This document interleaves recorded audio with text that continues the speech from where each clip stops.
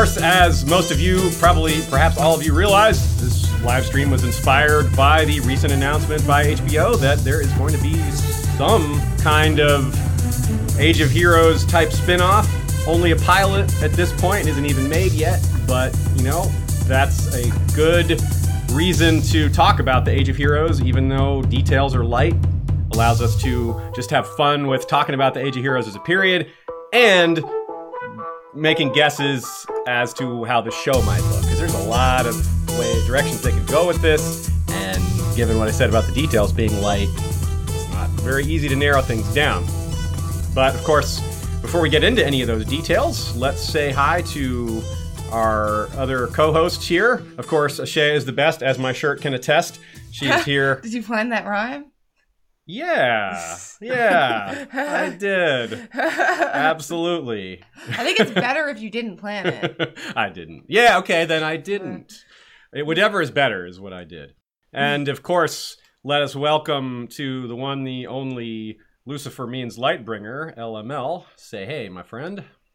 Oh, me and the audience are already well acquainted, my friend. Yes, that's true. They know you well. We know you well, so... No, I meant because Joe and I were spinning tinfoil for like 5 minutes while your guys' audio was down. I played the Westeros of History theme. We bonded. We shared memories. No, but seriously, you guys know LuciferMeansLightbringer.com, LuciferMeansLightbringer YouTube channel, Mythical Astronomy of Ice and Fire, Moon Meteor, Moon Meteor, Moon Meteor. Everyone take a shot. Thanks for having me. I will drink coffee to that. And, of course, we have another guest, as some of you may have noticed by using your eyes Yes. and your ears. And we've been meaning to have this gentleman on for a while, and this was the perfect opportunity for reasons I will explain shortly. JoeMagician, welcome to the podcast, and tell everyone who you are and why you're great, because we already know that, but everybody else may or may not. I mean, how much time do we have to talk about how great I am? 10 seconds. 10 seconds? Oh my god.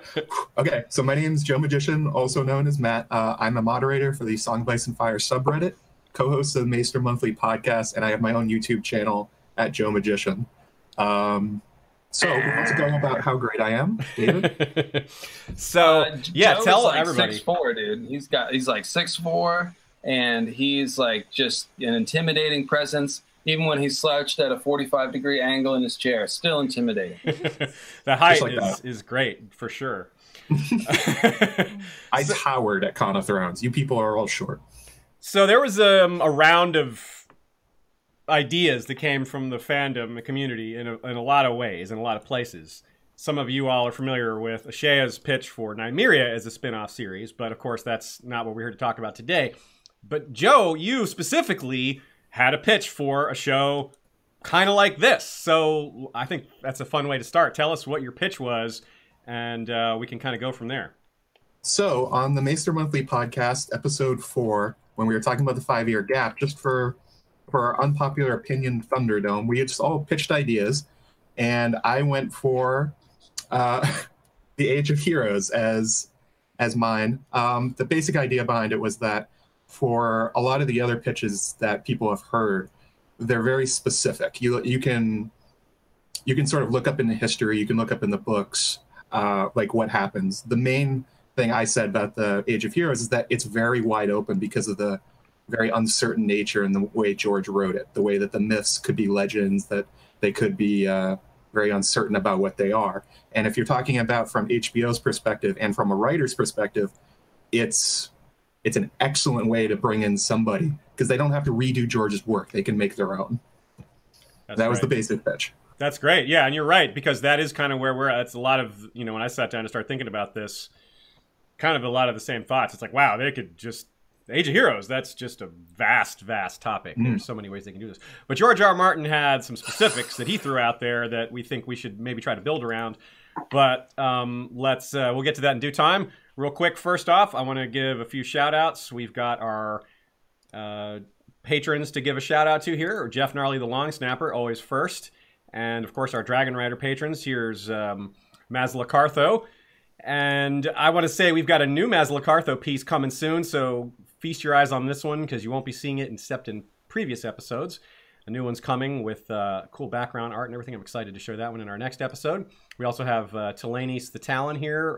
This is Talarius the Dragon. Telenis is the Dragon Rider. And, of course, we have Irigenia, the Dragon Rider, the Dragon for Jinx of House Lier, who is very shiny and blingy. Jinx is. Yes, Jinx and her dragon, both shiny and blingy.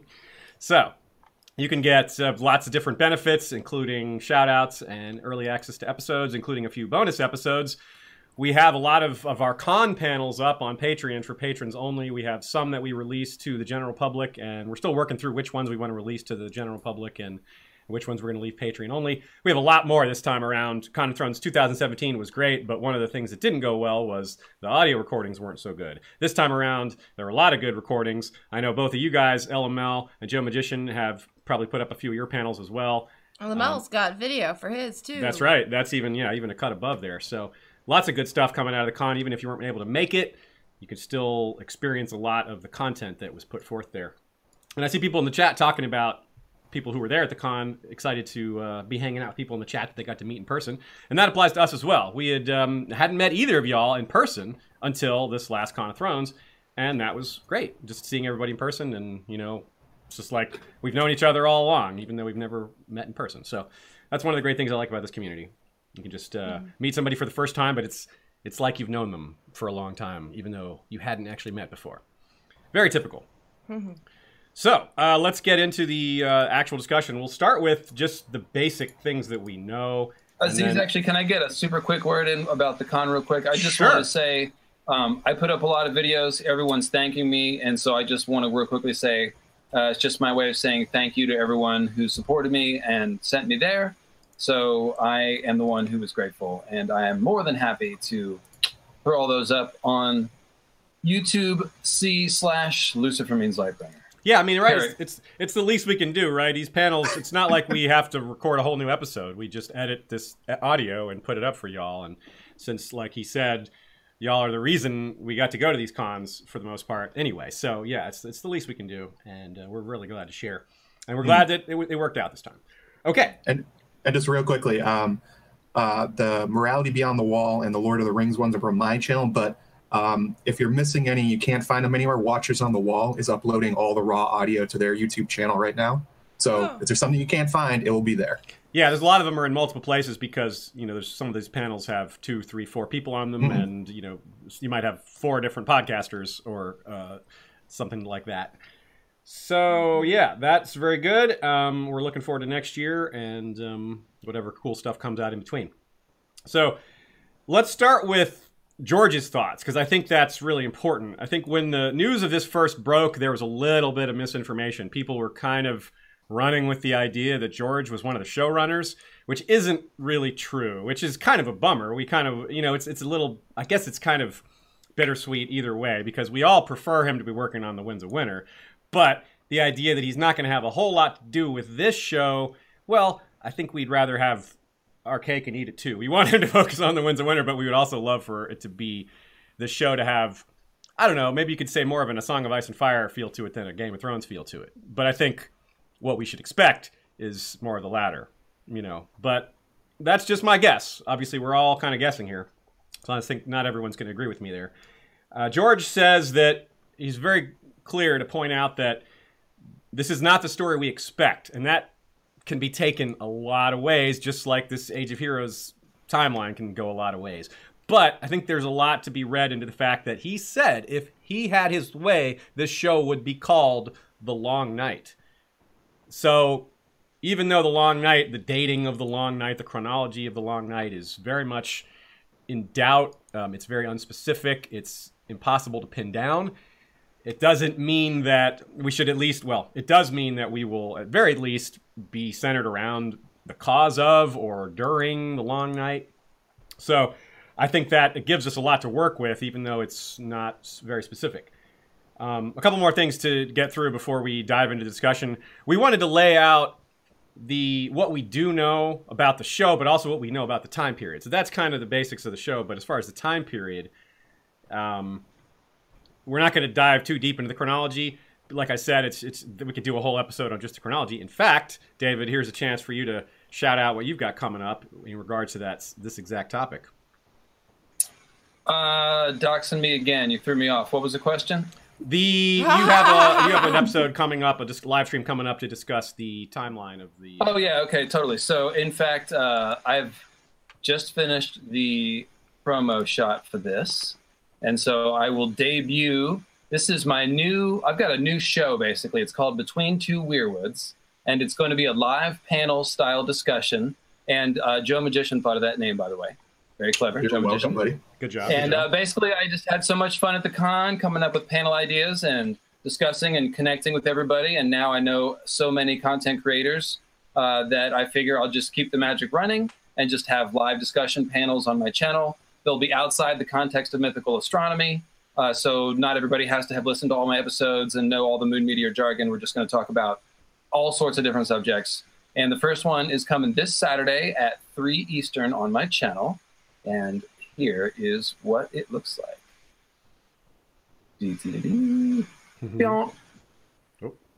What happened? That is my... Oh, you have to keep talking. Yeah, I have to keep talking so you can see it. So this is Between Two Weirwoods, presented by LuciferMeansLightbringer. You can see that we've got Tony Teflon, Gray Area, Ideas of Ice and Fire, and yours truly. And we will be talking about the timeline. So we're going to be sort of throwing each other's personal tinfoil about how the timeline might be wrong at each other and seeing what sticks, tearing it down, sort of just talking about all the different ways that it might be able to work out. So it's a nice graphic there. I like those headshots. Yeah, I was working on that all morning. Cool.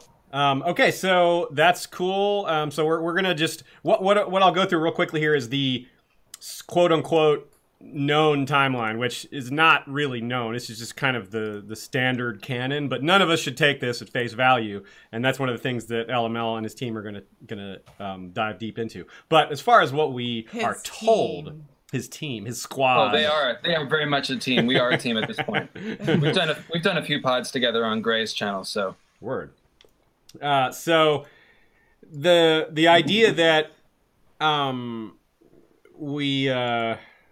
where was I? Oh yeah, timeline. We have like a very unspecified length to the Dawn Age, which is considered the earliest known age. And the Dawn Age is when, again, supposedly things like the breaking of the world and the flooding of the neck, things like that supposedly happened. But given the uncertainty of the timeline, these events could absolutely appear in this show. Absolutely, because they have enough. They already play with timelines in Game of Thrones, and this wouldn't really be playing. This is just clarifying something that's never been known. So they can do whatever they want. And I think that is interesting just because it opens up a wide open topic even more. The fact that they could, if they wanted to, have Valyria in this show. Given what we know about the timeline, that shouldn't be.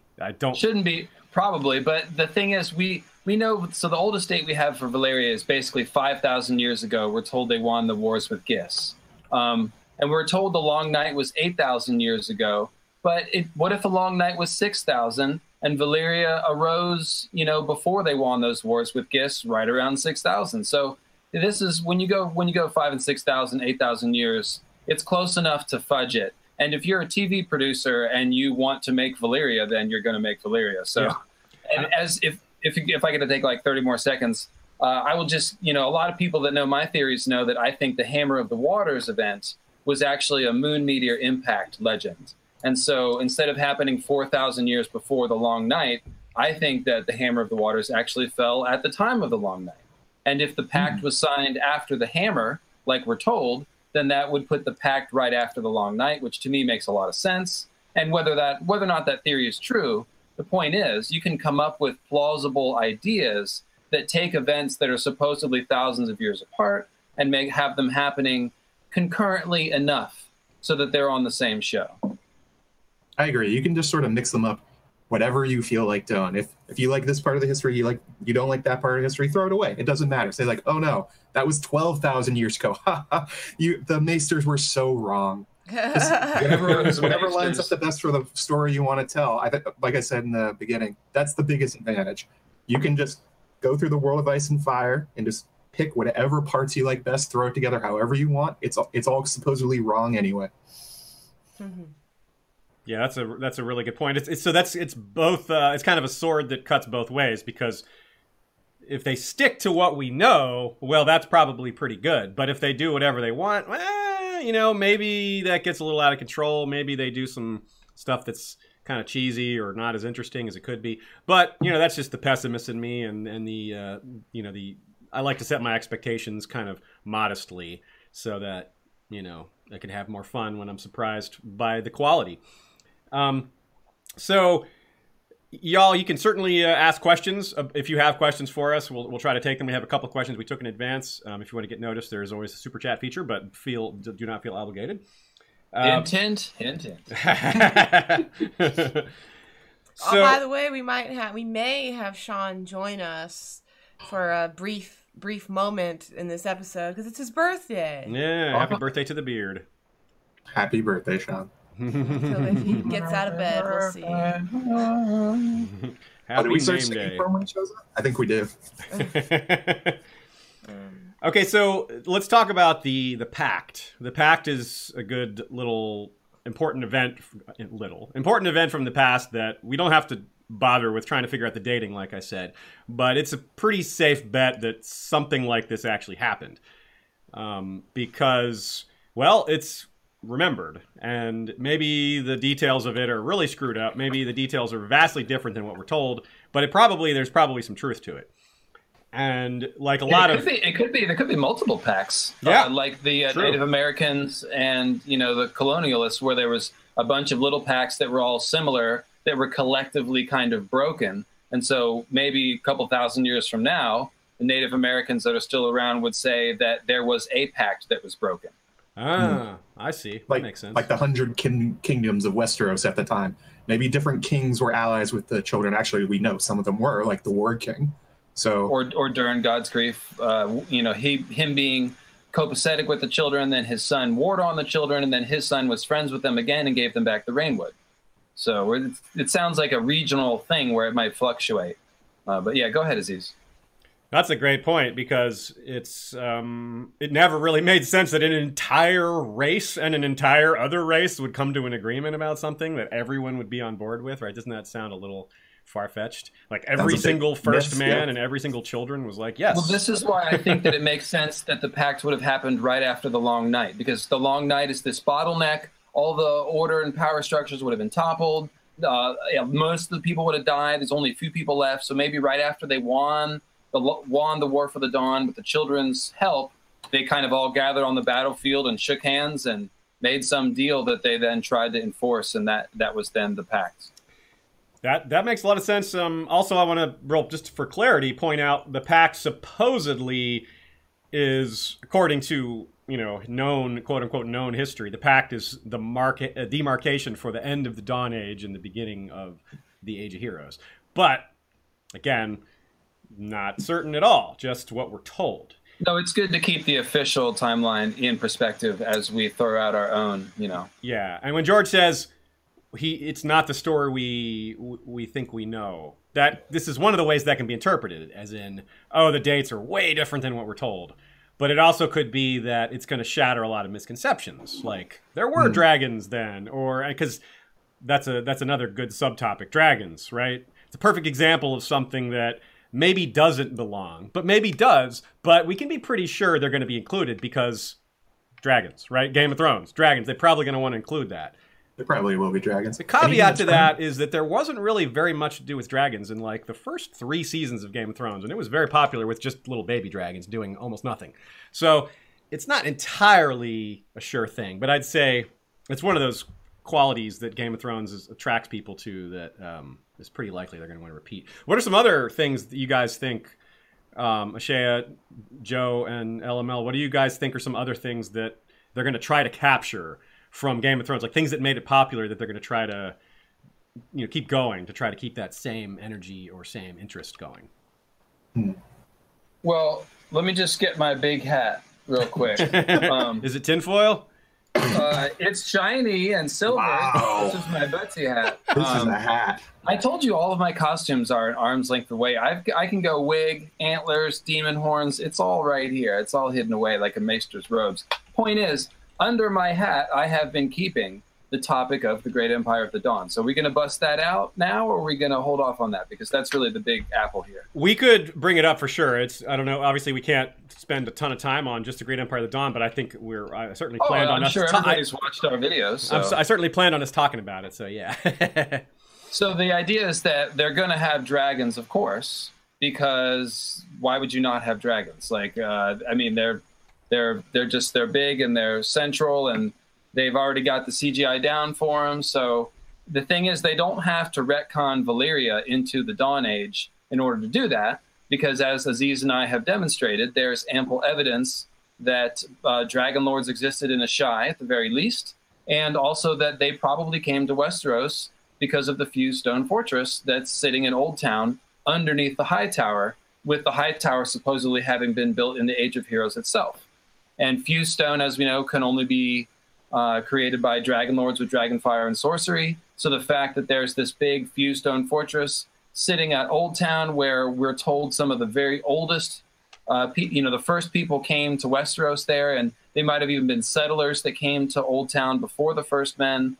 So this is definitely strong. And of course, we've got full videos about this on Westeros History YouTube channel called Great Empire of the Dawn and Ashai. But point is, like right in Game of Thrones, it's laid out that dragons are from Ashai, and that possibly before Valyria, the Dragon Lords came from Ashai and taught Valyria how to tame their dragons. So if we're going to be in the Dawn Age, and this show is talking about blada bloody bloody from the East, then that to me sounds like Dragon Lords from Ashai, which we associate with the Great Empire of the Dawn. But it doesn't really matter. The point is, they can create their own Dragon Lord culture that's different from Valyria in Ashai, and show them coming to Westeros before the Long Night. Because the whole point of all of our theories about this is, if Azor Ahai and Lightbringer have anything to do with the last hero in Dragonsteel and or Dawn and House Dane, then we need Azor Ahai, this legend from the East, to somehow have an intersection with Westeros. And that is essentially what I think they're going to show us.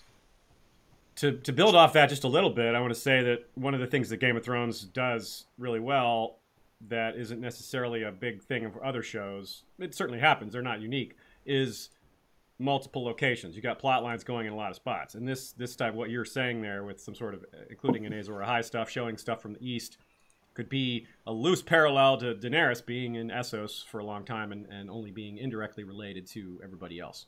So I think that's a really good thing to point out, because those are something, that's the thing that made Game of Thrones big in the first place, or helped anyway. And the whole point of, if I could just put a coda on that, the advantage of going with an Ashai dragon culture is that Valyria is very awful. They're basically Nazis with dragons. They enslaved everyone they came across, and they just basically fed them into these mines where you probably didn't live more than a year or so. I mean, they were using blood magic to mate humans and animals. It's basically all bad. So it'd be a pretty friggin' dark show to show these like really pale-skinned white people enslaving everyone. I mean, can see why they might choose not to go that direction, and instead invent something that is more of a golden age Atlantis type of a thing, and show it leading up to the fall. Yeah. So that's a cool idea. I wonder, I mean, they could certainly, maybe try to rehabilitate Valyria a little bit. Try to not include some of that really bad stuff. They can try. Yeah. I think one of the best things about Great Empire of Dawn that they could show actually on the screen is they haven't really shown us like a real fantasy style like throne room and palace. Like even the Red Keep is pretty dour.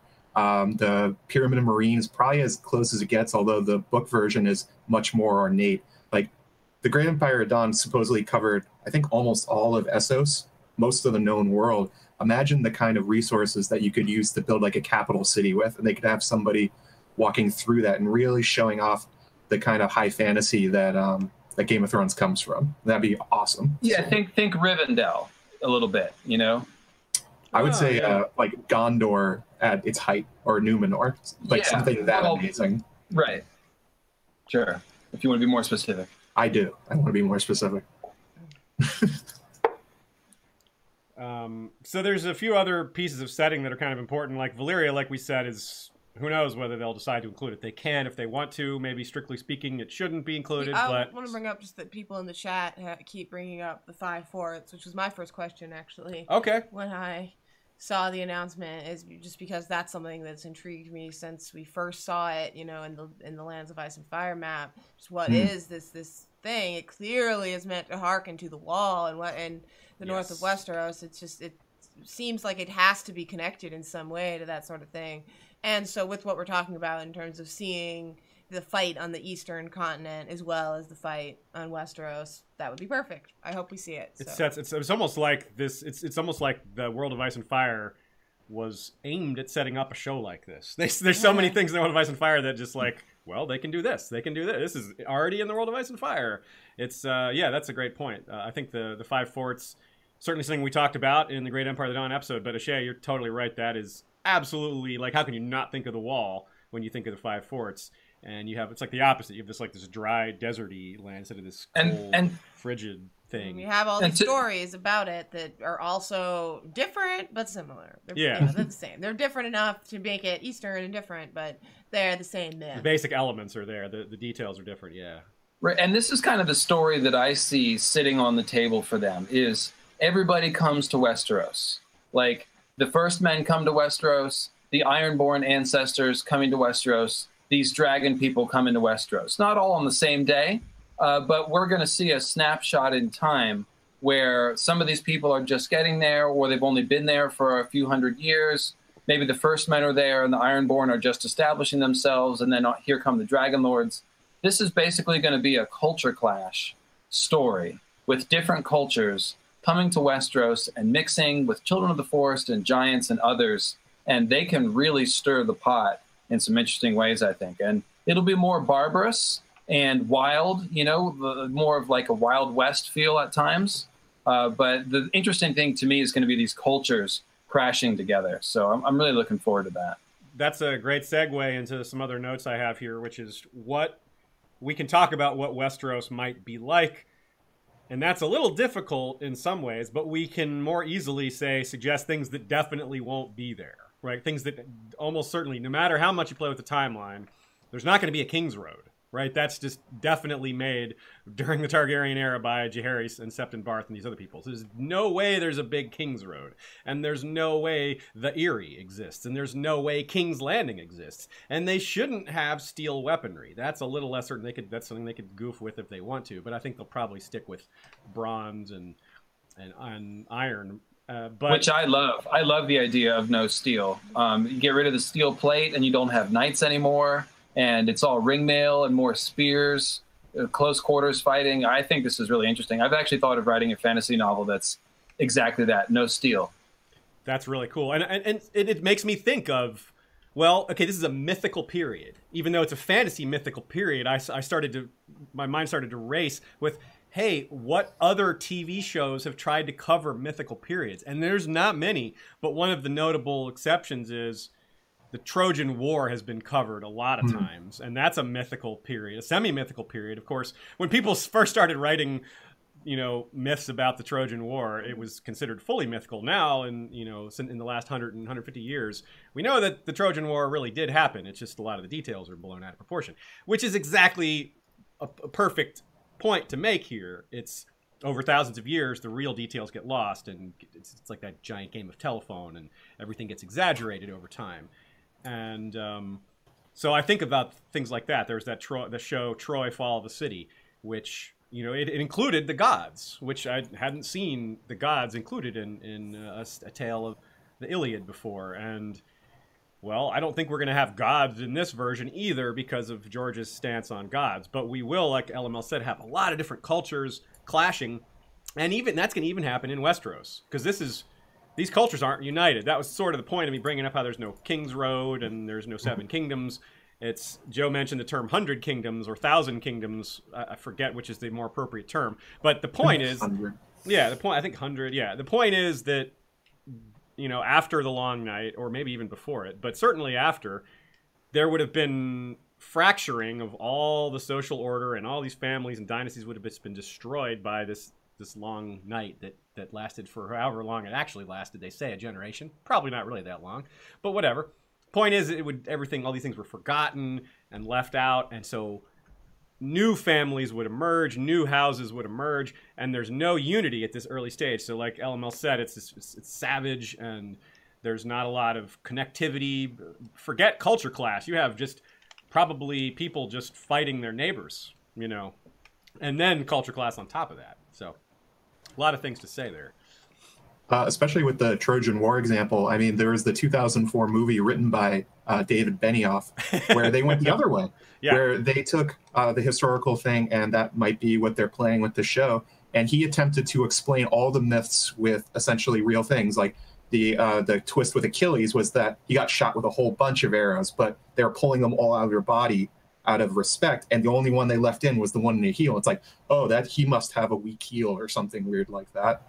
And you could do that with this show too. It doesn't have to, I mean, we're talking about like the amazing like fantasy magical elements, but you could do a pretty good Age of Heroes and ignore most of it if you really wanted to. In the example of Troy, I mean, some parts of that movie aren't great, to be honest. I agree, but some parts are pretty good. I like the example you gave with the arrow. I thought that was really clever. With the Achilles' death. That's a way it could go. And what you're talking about, what's missing from this time, I mean, like the Starks, the Lannisters, Baratheons, like almost all the houses we know, almost all of them are gone or not. They don't exist even at this point. So, I mean, the story is the Starks like kill everyone to gain control of the North, and Land the Clever takes over Casterly Rock. There's a lot of origin building they can do that would be very, very interesting on a character level, especially with just how there's no overall government. So somebody going in between these kingdoms would have like an awesome adventurer's tale. That's a good point. One thing that I think we really got to think about is the fact that the arm of Dorne might not have been broken at this time. and so that's just a whole different thing that they've got to deal with. They got to, walk across it. Or someone built a land bridge, or in your case, a hand bridge to connect the two. Oh! Couldn't let that one slip by. You are always on top of it, my friend. We got a super chat from the commander of Ashea's Queen's Guard. That would be Hema Helminth. Thanks very much there, Tommy from Chicago.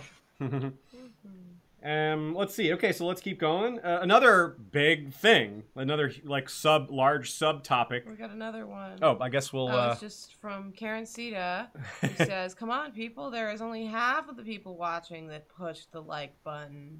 Push the damn like button! Push it now!" Thank you for that, Karen. We appreciate you helping us get more likes. Yeah, it's actually funny how much those matter. Likes really do get things more visible. And they're more important than they used to be because YouTube has changed its algorithm for how they show people videos. A lot of people didn't even get the notification when we went live. And that's just kind of normal these days. And that's why you see people pushing their live streams more on Twitter and Facebook, because the notifications don't work the way they used to. What you should get is a brain chip implanted, and then you'll get notifications instantly right into your skull. Yes, so look into that. Yes, please do your research. That's a little green jeans.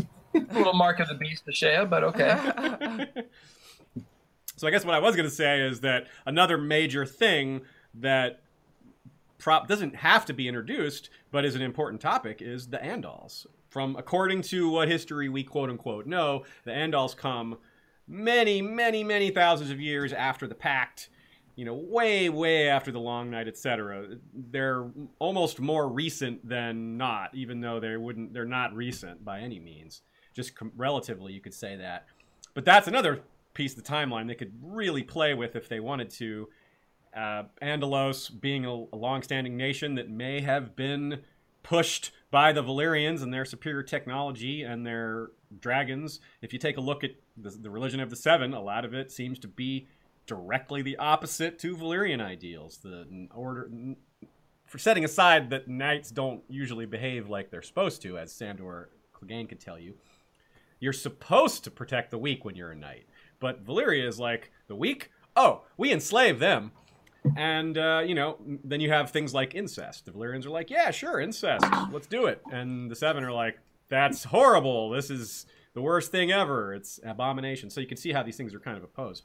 And those cultures were probably next to each other, bordered each other, depending on the timeline and when these nations actually existed. So what do you guys think about the Andals? Do you think we'll see them or hear of them at least? Or do you think they'll be like a major part of the story, or maybe something else entirely? I think there's no reason we can't see them.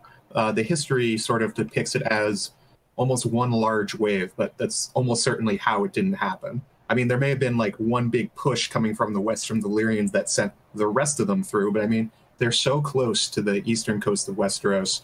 There must have been some that got on boats or walked across the Arm of Dorne, and the way the history sets it up, that like they just kind of all show up. I mean, like, come on, there's no way that's true. They're an interesting story. You could start to see the Faith of the Seven. You could see like iron swords and things like that, and especially if they started kickstarted maybe the war in the south against the children of the forest.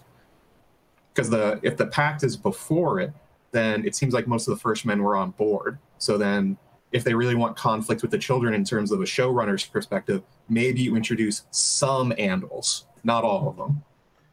As like a religious thing. A perfect example would be that supposedly Lan the Clever was an Andal adventurer. So that would be a perfect segue to have an Andal without having like a whole bunch of them. Lan Andal? Landal? I actually had a thought about Lan. They say he's from the east, and you're supposed to think the Andals, but if he has the golden hair of the Lannisters, he could come from Valyria, he could come from the Great Empire of the Dawn. Yeah. There's no reason he can't come from so much further east than we really think. And he could be like the eyes that we're following if it's a multi-POV style show, and see the things in Essos that we normally wouldn't. I have a Aziz land. has a good pitch for this. Ooh. I have a land pitch here. Land. Okay, good, because the Andals are hella boring. Let's talk about land. Well, my pitch is that it's a bit of a hot take, and it's hashtag No Man's Land, which is the idea that Lan could be female. Lan, that would be clever, right? The other Lan the idea. Clever, or that Lan. And this isn't my own idea. I've kind of borrowed the idea. I saw this. I don't remember when I saw this, but someone once looked at the word Lannister and noticed that if you add an S in the middle, it's Lan's sister. So Ooh. you could easily have. That's why they're not the Casterlys. They're the Lannisters. Lannister. It could easily be what we're told. Some guy named Lan the Clever did his thing and formed House Lannister. But Lan's sister, it's hard to, once you hear that idea, it's definitely striking and like, Yeah. huh. As soon as Aziz told me about his pitch here, I was like, man, I'm bummed that you brought that up to me, because they're not going to do it. I really don't think they will.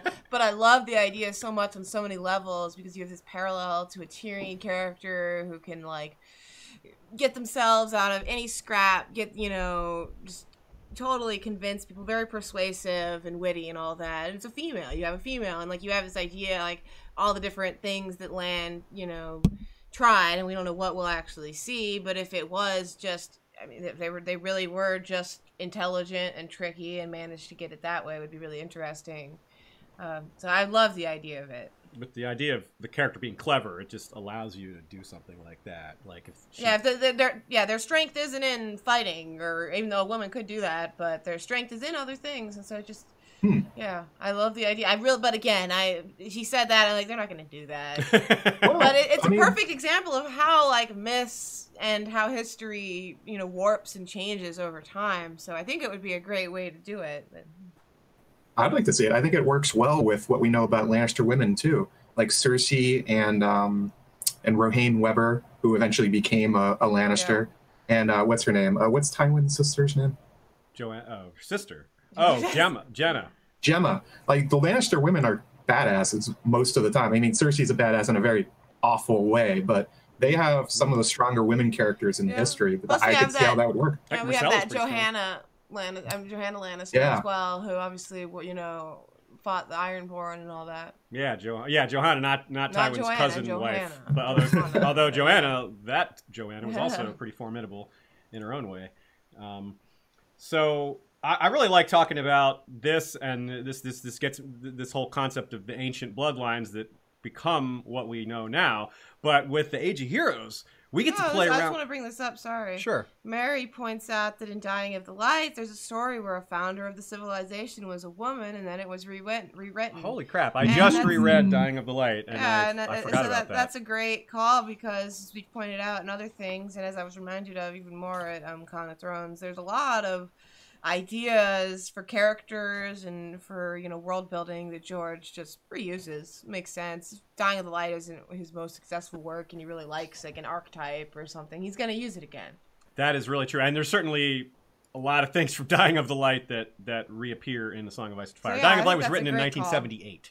For those not aware, so that makes me more, because again, George is having some involvement in like the pilot creation, yes, and all that. So that does make me more hopeful. And it's a female showrunner too. Yeah, which is like, nice. Again, that if he brings it, he could bring it up to her and be like, "Well, if you want to do this, you could do this," and she's more likely to be down with that. James. Wait. I know. This is all about the woman with the monkey's tail.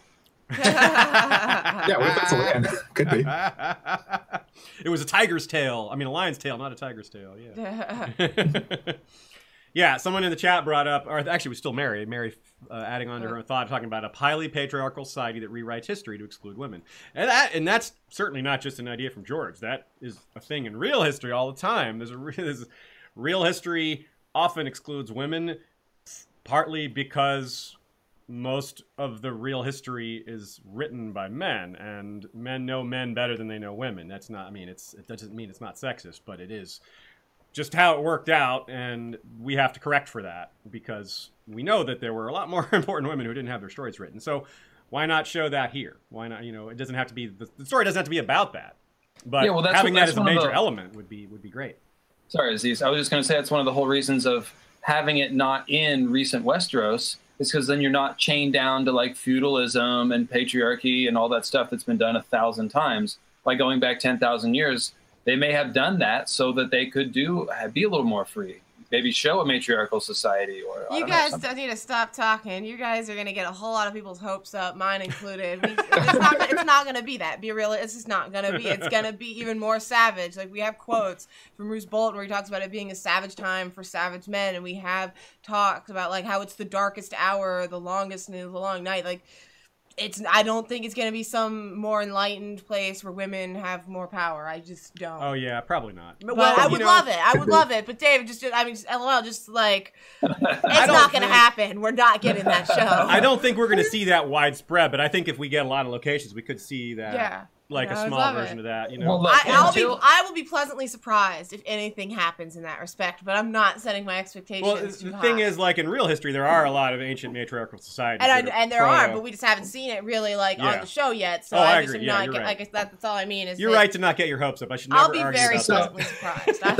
Look. In sports, in football especially, the most fun time to talk sports is right before the season starts. Every team is 0-0. Every team thinks they can win the Super Bowl, or at least most of them that aren't really terrible. And everybody is optimistic. And that's where we are right now. Like, until the first episode starts rolling and disappointing us scene by scene, right now is this golden, innocent time where we can speculate and think of all the amazing things that we would do if we were in charge of the show. And then we can begin making negative podcasts after the show comes out and disappoints us all. There you go. We got a $5 super chat from Mary, who pointed that great thing out, and she said, "For keeping it real about representation." Thanks, Mary. But we also got some other different comments. People brought up like Latin goddesses and stuff like that. And I wanted to bring up, obviously, like we do have like the Sarnori, and we have culture. We do have lots of cultures in the East. So like we see it in the World of Ice and Fire. There are cultures where women are ruling. Yeah. I just don't think that we're going to see it in the like show. Even with, and other people, yeah, exactly. And even though other people point out, like Jane Goldman is, the creator, the showrunner, producing all that, I'll believe it when I see the casting. That's the point. You said, Demo, like when they start rolling. For me, it's the casting. Casting announcements that'll do it for me. If they start casting like Eastern cultures, like if they do some awesome Great Empire of the Dawn stuff where they're not just white, then I'll get my hopes up for sure. And they could still disappoint me, but I'm expecting it to be a lot more of the same of what Game of Thrones is. Yeah, I think I would guess that it's going to be a little better because of the female showrunner, but I don't know that we can go much more than that. Yeah. I would set my expectations low, just like you, but we'll see. We can hope for better. If they do go full Great Empire of the Dawn, I mean, the story is the Amethyst Empress gets stabbed by her brother, so you would have an empire with a woman in control. So if they follow that even a little bit, did you say Amethyst Empress? Oh, that was. I have photographic evidence of the Amethyst Empress. You were really quick on the draw there. And I had that one ready to go. Yeah. Like, her Amethyst Empress is like, that's what I want out of it. I want a bit. I just want Elodia. She should be our Amethyst Empress. That's it. She's my dream one. There you go. No, but do we have casting news about her? You gotta keep. Oh, hold on. I gotta put my hat back on now. You gotta end the screen share for this. Well, you gotta. No, this is the big hat for when you're keeping something under your hat. But now you let it out, so. Confirmed. All right, do we have an outline or something? Or we do, yeah. We can maybe try to get back to this outline. Okay, so one other thing I wanted to talk about is we've talked about Andals, talked a little bit about First Men. We haven't really touched on the White Walkers yet, but this is kind of a good way to get into that. And I also want to see Todrick Stark. Todrick Stark is all part of this next part. For context, if any of you have been seeing Todrick Stark mentioned on social media and the like lately, but weren't at Con of Thrones or were at Con of Thrones and just missed things, Todrick Stark is the Stark that we see gets stabbed through the chest and turned into, first White Walker, the Night's King. That's that. They came up with a name with him at Con of Thrones at one of the great debates that Storm of Spoilers organized. And that's right. Todd lives. Shout out to Storm of Spoilers. Yeah. Apparently they shouted this live stream out, so yeah, we'll give them a shout out back. Good group. And there's been many Todd Lives and Todrick Stark shirts released, including the weekend of the con. There was already a shirt in existence. That's how. See, this is Todrick Stark. Todrick Shark. Oh, that's a new variant. Todrick Shark. I almost said Todrick Shark. That's tinfoil. Which is really not. Todrick Stark puts us to shame. He already has a shirt about him, and people have been asking History of Westeros to make shirts for years, and Todrick got one in like 24 hours, and we're still just like. So, yeah.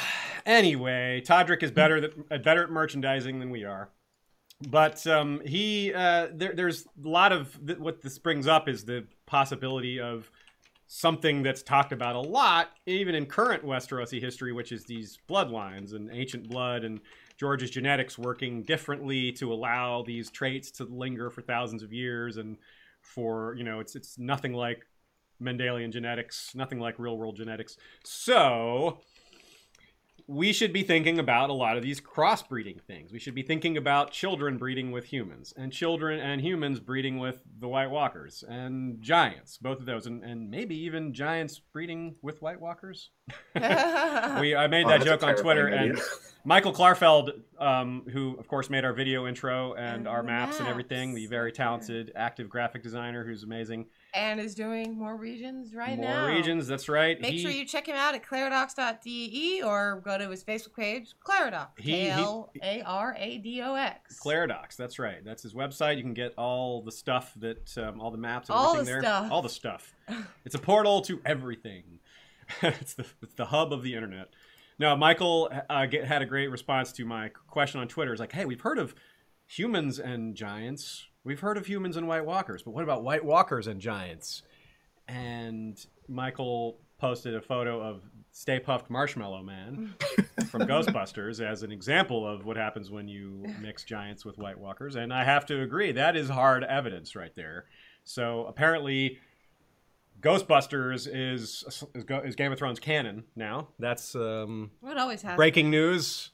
It's not breaking news at all, Aziz. Where have you been? Okay, breaking news to me. Sorry, I'm behind the times again. I mean, you've seen in the show, they don't have Ghost in it at all. They busted him real well. It's clearly Ghostbusters. Well, here's my question about that theory. Do we know the others have genitals? Can this even happen? Discuss. They have icy cocks like his die.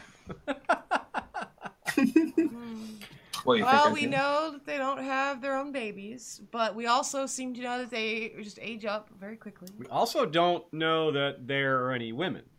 All the White Walkers have been portrayed as like dragons. female. I think they're gender fluid. Oh.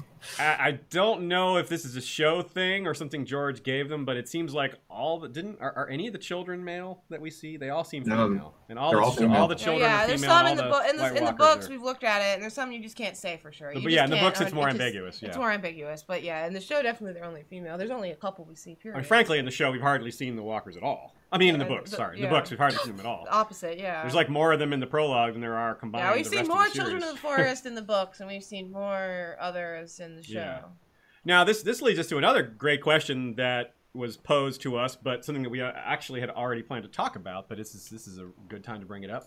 And I'll give a shout out to the asker as well, which is Harmless Armory. This is a great question, which is, do we think the children had factions amongst them? Which is kind of builds on the topic of the pact being all the children and all the first men agreed to this? That doesn't sound very reasonable, does it? Well, it doesn't, because it's not reasonable. So the idea would be that there's factions among the children, just like there are factions amongst humanity. There'd be factions amongst families and houses or regions, etc. So why would the children be different? There would be maybe children who wanted to make the White Walkers and unleash them on humanity, potentially, and those who were against it. And that would explain quite a lot, wouldn't it? Because we've already got children helping humans against humanity. But we also have this episode of Game of Thrones where they quite clearly showed the children making White Walkers to use against humanity. So those two things seemingly contradict each other unless we have this idea of differing factions within the children, which explains it perfectly. So... yeah, Alicia Kingston points out there's a theory that there's two factions of children in the forest. When the pact was signed, the females signed a pact to stop the fighting, and the males went on to become the others. A couple of things with that. One is that we'd see differently in the show, whether you want to disregard the show as being canon or not, that's an arguable point. But we see the children create it, so that's an arguable point. Two is, I don't know about you guys, but the idea of them... I know it's magic, but like the idea of the tiny children who look so differently turning into the others seems like such a bigger stretch than humans becoming others to me. They look like humans, but like it's magic. So like, you know, your line is wherever you decide to draw it in the sand. To me, for some reason, becoming taller and different skin color, I don't know. It seems harder to me than, I mean, we have lots of other crazy things. We have glamours, like. It seems like it's easily possible, but for me, I don't think it's likely. I thought the crazier part would just be that all the males and all the females all decide what to do based on gender lines. Like, that's insane.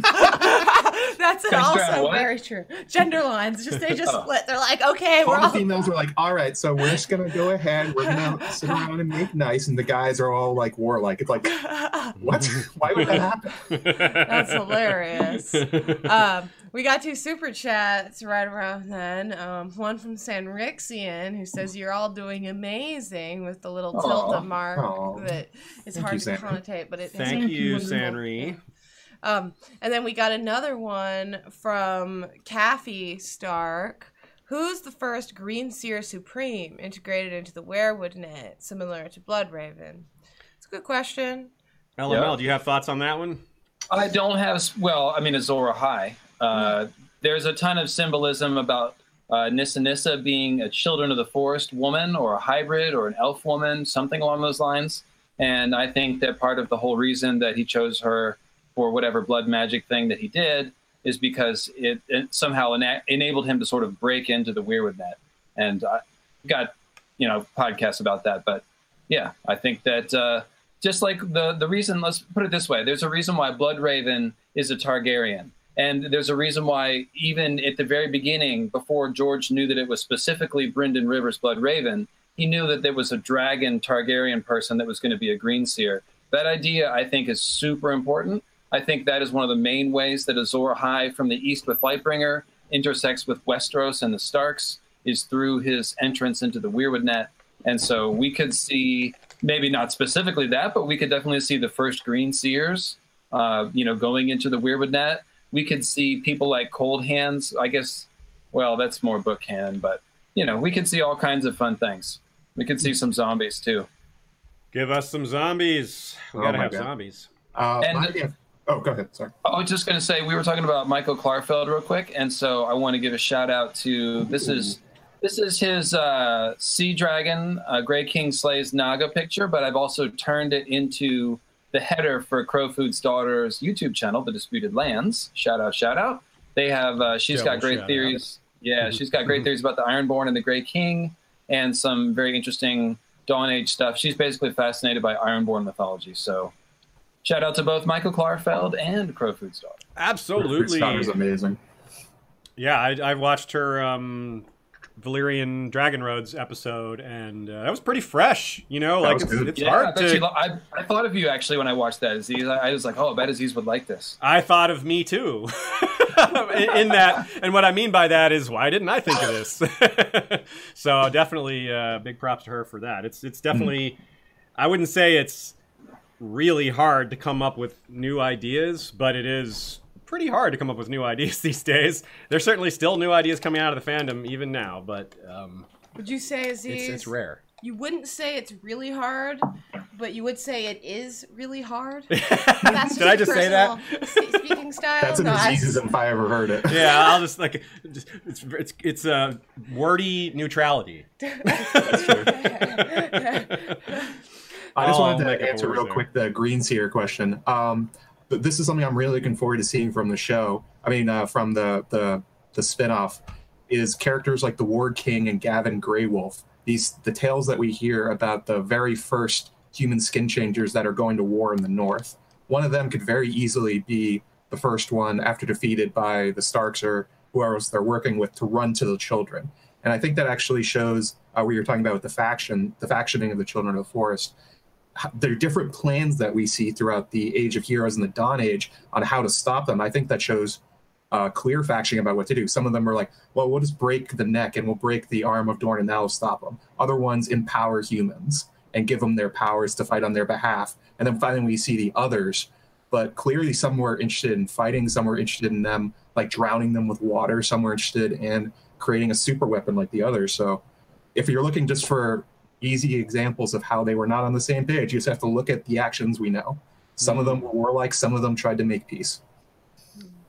Yeah, I like that. It just any idea that they were all of one mind about something, I think, is pretty ridiculous. So I'm all for ideas of different factions and different ideas and different, you know, some of them believe this, some of them believe that. Just how human culture works. I mean, we shouldn't expect it to be an exact parallel, but you know, the children are sort of parallels to Native Americans or especially Native Southern Americans like the Aztecs, they're the indigenous Mexica people, you know? Yeah, exactly. Essentially, we don't know where they, you know. Well, I guess there's hints that they maybe did come from Essos originally, which is, you know, when do indigenous peoples become indigenous? Yeah, what does truly indigenous mean? Yeah, when you're really getting to the beginning. Aziz, you and I talked about in the Great Empire of the Dawn episode. We talked about what does the term first men mean.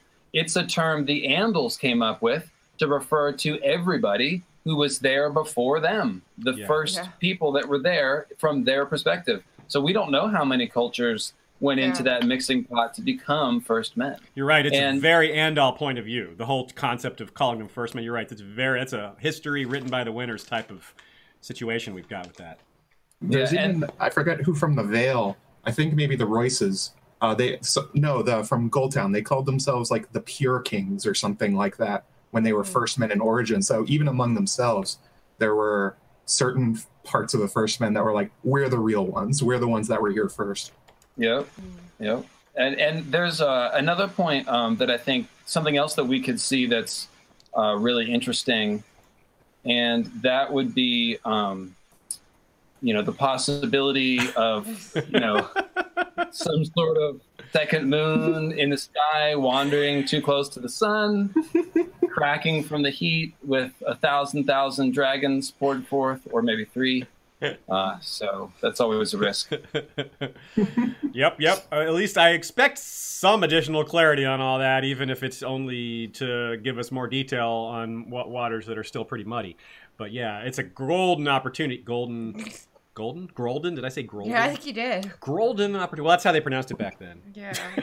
Grold. They were interested in Grold and Silva. And of course, shout out to Michael Klarfeld who did that animation. Yeah. More Michael Klarfeld action. Excellent. Okay, so let's talk about some of the other possibilities that, like some of the mythical figures that we've discussed. Let's talk about them a little bit and how they might be included.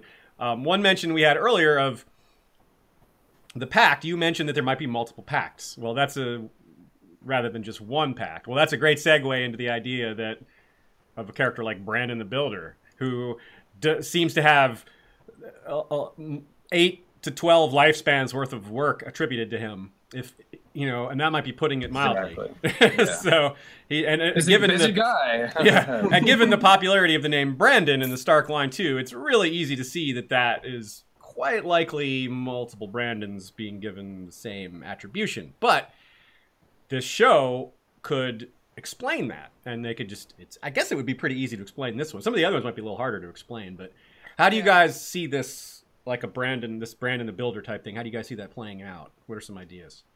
Go ahead, Joe. The thing I would personally like to see is I would like to see them rip off Dunk and Egg liberally. I want to see Bran as an egg figure going around with some Stark or some giant guy, or even somebody like Lan or Durin, someone like that. You can take any of the mythological figures and make it sort of like a travel log for them as they go around through the different kingdoms. Bran meets different people, he just sort of builds his reputation over time. I was thinking about this in terms of... Wait, he builds his reputation? Yeah, his reputation.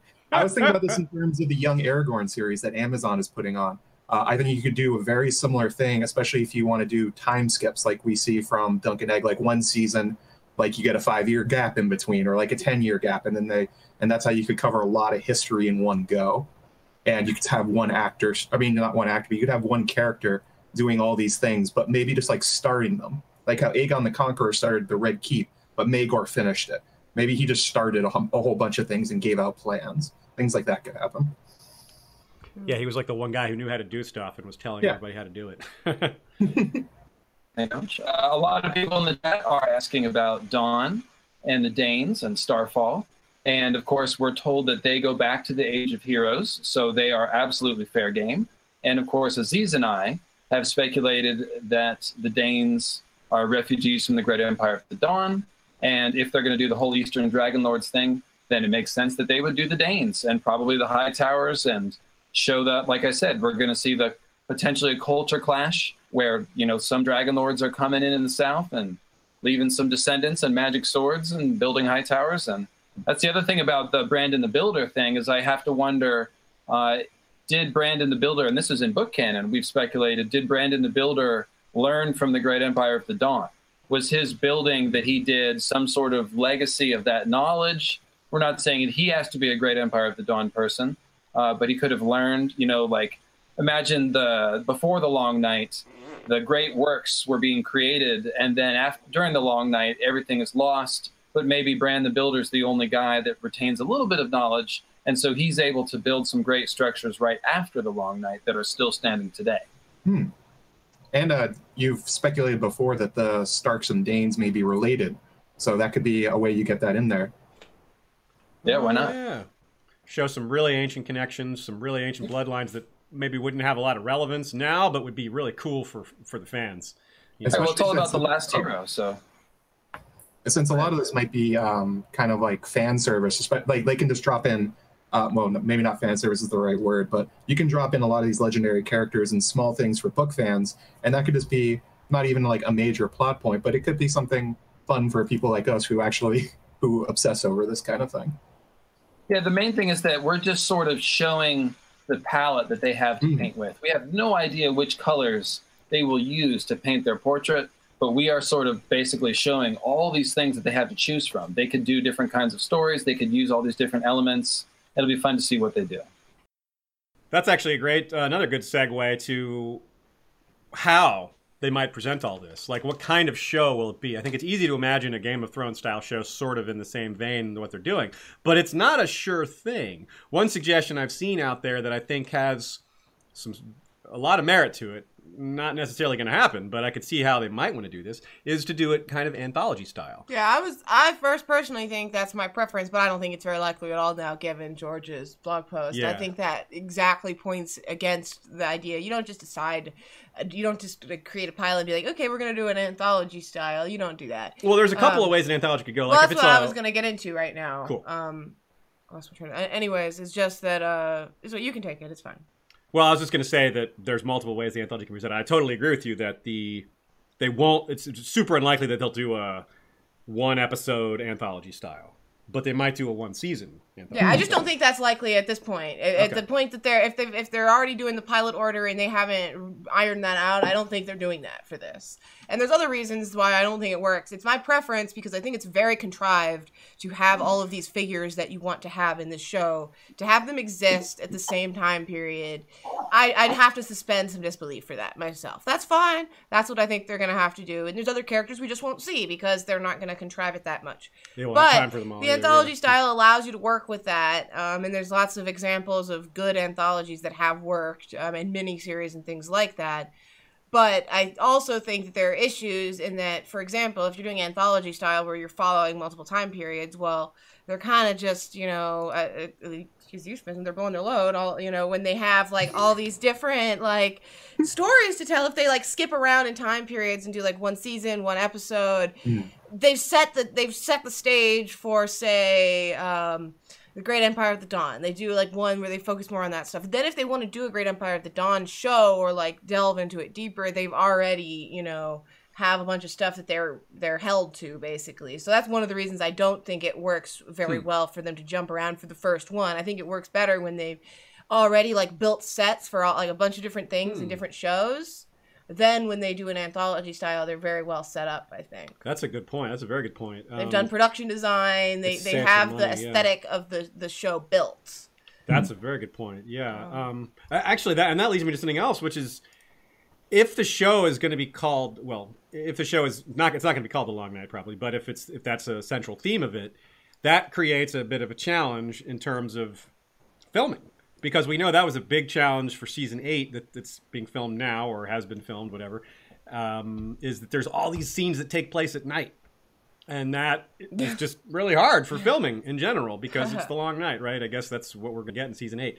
So that's the perfect point. However they handle that, it might be how they handle this. My bigger question, more than even the anthology style, is the framework that they'll use, the narrative style that they'll use for this show. Because in the very description we have for it, they say it's not the story you think we know. It says we're offline. It's just okay. Just no. Anyway, some other people seem to have issues. I just wanted to make sure that we're getting different comments in the chat. For me, it says that we're streaming well. So I think it dropped into the red for a second down there. Okay.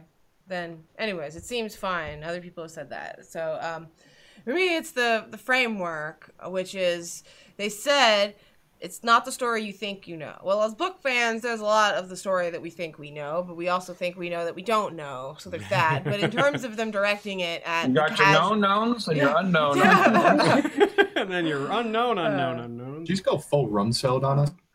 Thank you. That's exactly what I did. So basically, if they have their casual show fans, what do they know? That's what I want to know is, basically, what do they think casual Game of Thrones show-only fans know about this time period, about this history?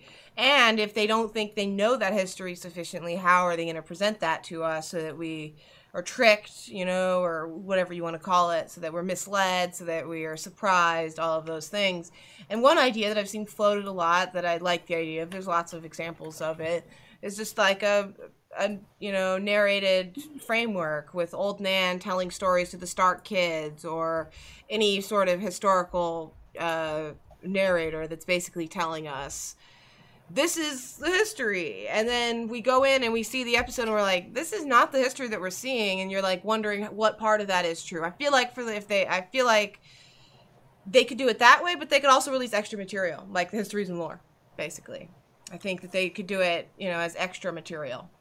I definitely think they should do the old Nan narrator thing, like a Princess Bride, at least at the beginning, where she's telling the story. That would be great. That would be great. Super chat from Rebea, Lady of Waves, who says she's got to get going, so I want to make sure she gets a thanks from us for that. Appreciate that. And then she said, make sure Joe gets in a few. And I just don't know my emoji hieroglyphics. It's like a luck bump time. Irish wristwatch. I didn't get it at first either, but because you asked, I started thinking about it. I was thinking of weed first. So okay, I was totally. I was trying to make it a weed thing too. But okay, I so didn't want to go with that. Yeah. Wait, what do I have to get in? A wristwatch? Okay, so there's a recurring thing on our show here where we have guests say Irish wristwatch 5 times fast. So you're up. Nope.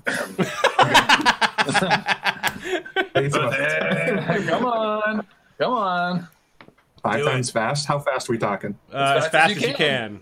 It's funnier if you don't do it well. So. Oh, good. Now I'll be perfect. Irish wristwatch. Irish wristwatch. Irish wristwatch. Irish wristwatch. Nope, can't do it. Yep, it's I got hard. L's in there. There are no L's in there. Yep, there are. Irish list. Yeah, that was perfect. Good. Very well done. Very well. We got a comment here from Visaria Sunbreaker where she asks if we think they could do like an American horror story style where they bring previous actors back, which is where each season they have a main cast of characters and they put them in different roles and different setups. Sometimes they add new people into it. I don't think it's likely for sure, but I think that is a really interesting conceit, an interesting style that they have. And again, any anthology thing like that, I just think is more likely after they have a few shows under their belt. Maybe this one and one other, and then I think they're more likely to do some more fresh and unique things. Maybe we'll see his wig. They'll bring that back. So check this out. What I think that they will do, Ashea, you address one of the main difficulties, which is, how do we have, however many things they choose to have happening at once, how do they do it and make it not seem contrived? So there's a couple interesting things to address with that, ideas that I had at least. So one is that you don't have everybody arriving at once. Like, let's say the first men have been in Westeros, for a couple hundred years. So they're kind of almost like colonialists that have starting to set root a little bit, but they're still not well established. And then you could have the Ironborn prowling around on the islands, kind of the same way that they do in the show now. And then the third wheel is really the dragon people coming in. They're the sort of the big variable, like the comet coming in to strike everything and sort of just blow it apart and catalyze it, like an explosion of star seeds and moon meteors. Sure. Irish wristwatch, Irish wristwatch, Irish wristwatch, Irish wristwatch, Irish wristwatch. Oh! That was pretty good. Wow. Look at he has practice. That's how it's done. In any case, the point is there's actually a lot of room to echo. Okay, but wait, you have to say the one in the chat when you're done with this, though. Toy boat. No, not that one. I slit the sheet. What is it? I slit the sheet. The sheet I slit. Upon the slitted sheet I sit. I'm not going to say that 10 times. Very bad TV, but that was well performed by Aziz. Aziz. You did it. And I grew up doing the toy boat thing, so that's easy for me. But point is, there's a lot of ways they can echo the current show, actually, because the Ashai Dragonlord plot or Valyria Dragonlord plot, whichever they choose, will essentially be like Dany's Essos plot, which is separate at first, but you can see that it's going to eventually get to Westeros and intersect. Only in this case, it'll probably intersect a lot earlier because the show should really start with the Ashai people starting to come to Westeros, at least at the end of the first season or something like that. So I don't think it'll be too contrived. Basically, they're not like, it's not like the Ashai ships and the First Men ships are bumping up against each other in the harbor or something, They don't have to do that. Fast and the Furious in like Westeros. Boat races, yeah. Boat races. But that's what I would see is, again, that culture clash thing and a little bit of an echo of the way that Dany's plotline ran parallel to Westeros and then eventually they combined. That's essentially what they'll do again. And that's a nice way to have that echo, that note of familiarity for people, sort of. That's a good one. Well said. I kind of thought of, during the release, they said something about how we're going to see the fall of the Golden Age into the Long Night. And I think the best way to do that would be sort of mirroring what they did with Danny a little bit, where you have some characters over in the east, some characters over in the west, and they just sort of start off in a similar way. They start off from sort of poor conditions, and they eventually rise up. It doesn't have to be the mythological characters. It can be people that are experiencing the fall of this world into the long night, like the Great Empire of the Dawn falling apart as it all starts to come around.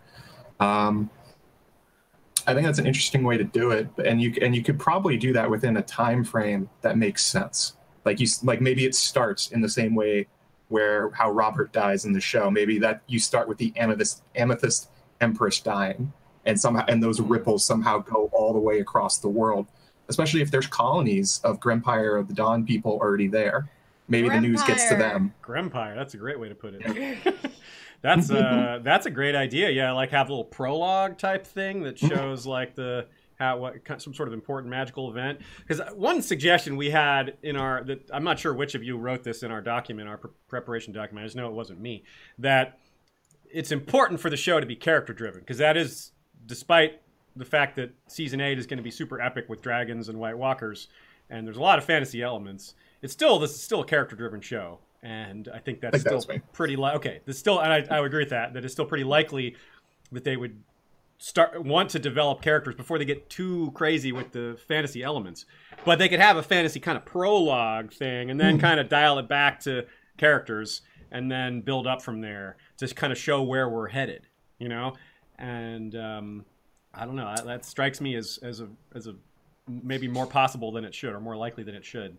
It also works for budgetary reasons. I think a lot of people are expecting we're going to go into this spinoff and we're going to have Loot Train battle style money pouring into every episode. There's no way they're going to do that. They're going to want to see if it takes off first. So it would be logical if they imitated the early seasons of Game of Thrones, where we see the lower fantasy parts and eventually it ramps up to the point, especially because I think us as fans, because of who we are, we're very interested in ancient history and seeing all these myths acted out. But that's not really what HBO makes its money on with this show, with Game of Thrones. They trade heavily on characters. Yep, and that's another reason why those shows that skip around are a little more challenging, because they're harder to build the character connections. And Game of Thrones really thrived on those actors and their casting. So along those lines, Mary RH in the chat, Maester Mary says, here's a bad idea for you. Weirwood Westworld style time travel. Just Wereworld. But the tongue twister. We're full of them say that. If you were going to jump around through time, you could use a green seer and the Weirwoods as a device. Could be Bran. Could be Bran just looking back through history. Not Bran. More Bran. We need more Isaac. A Bran for all seasons. He just keeps saying chaos is a ladder at the beginning of every episode. So I have a segue and something fun here all at the same time. I want us all to talk about some of the creatures that are going to probably exist in the setting, at least in Westeros, that we haven't talked about. Of course, I don't mean children of the forest or giants. You mean great lions? Exactly. I mean great lions. So I'm saying it. Dire wolves. Yeah. Exactly. That's what I want to see. I want big and kitties. Enormous unicorn goats from Skagos. No, I don't care. Big kitties. That's all I care about. We need aurochs. Yes, big, huge aurochs. Now, at Con of Thrones 2017, not this most recent one, there was an event, a panel that Ashea did with some other people that involved. It was myself, Sean, and Raris. Okay, and you guys did. Well, you should pick the story. Yeah, I up. should pick it up. You know better than I do. I did Westerosi beasts and where to find them. It wasn't just that was just the name that they came up with. It was obviously not just Westeros, whatever. Obviously, a play on Fantastic Beasts and where to find them from Harry Potter. Anyways, and so we just talked about some of the fantastical and not so fantastical beasts, but in doing that, I came up with a series of lists of clusters of 4 animals, and one of each 4 was fake, was not a real beast from the series, and Sean was on it, and he's our, unsullied show-only listener, show-only watcher, and so I asked him, and he got some of them right, some of them wrong. The audience got to, generally weigh in as well. So that was a fun. I like those sort of little games of just messing with Sean. Just in general, just like he doesn't know what's what. He's so clueless. I asked him, what was it like? One of them was from like World of Warcraft or like, and they were all. Some of them I was like, I don't know how you think these are real, Sean, but some of the other ones are pretty weird. Oh, hi, Sean. Sean, what's up? So Hello, everybody. The dancing birthday Sean. beard himself. Yeah, it's Sean's birthday. Are we gonna sing? Everyone in the chat is singing for him. Isn't there a copyright thing about singing happy birthday? Is there? I don't know. I don't think so. I'm not too worried about it. I don't believe in copyrights. Hey, the iron price. We're here. Yeah.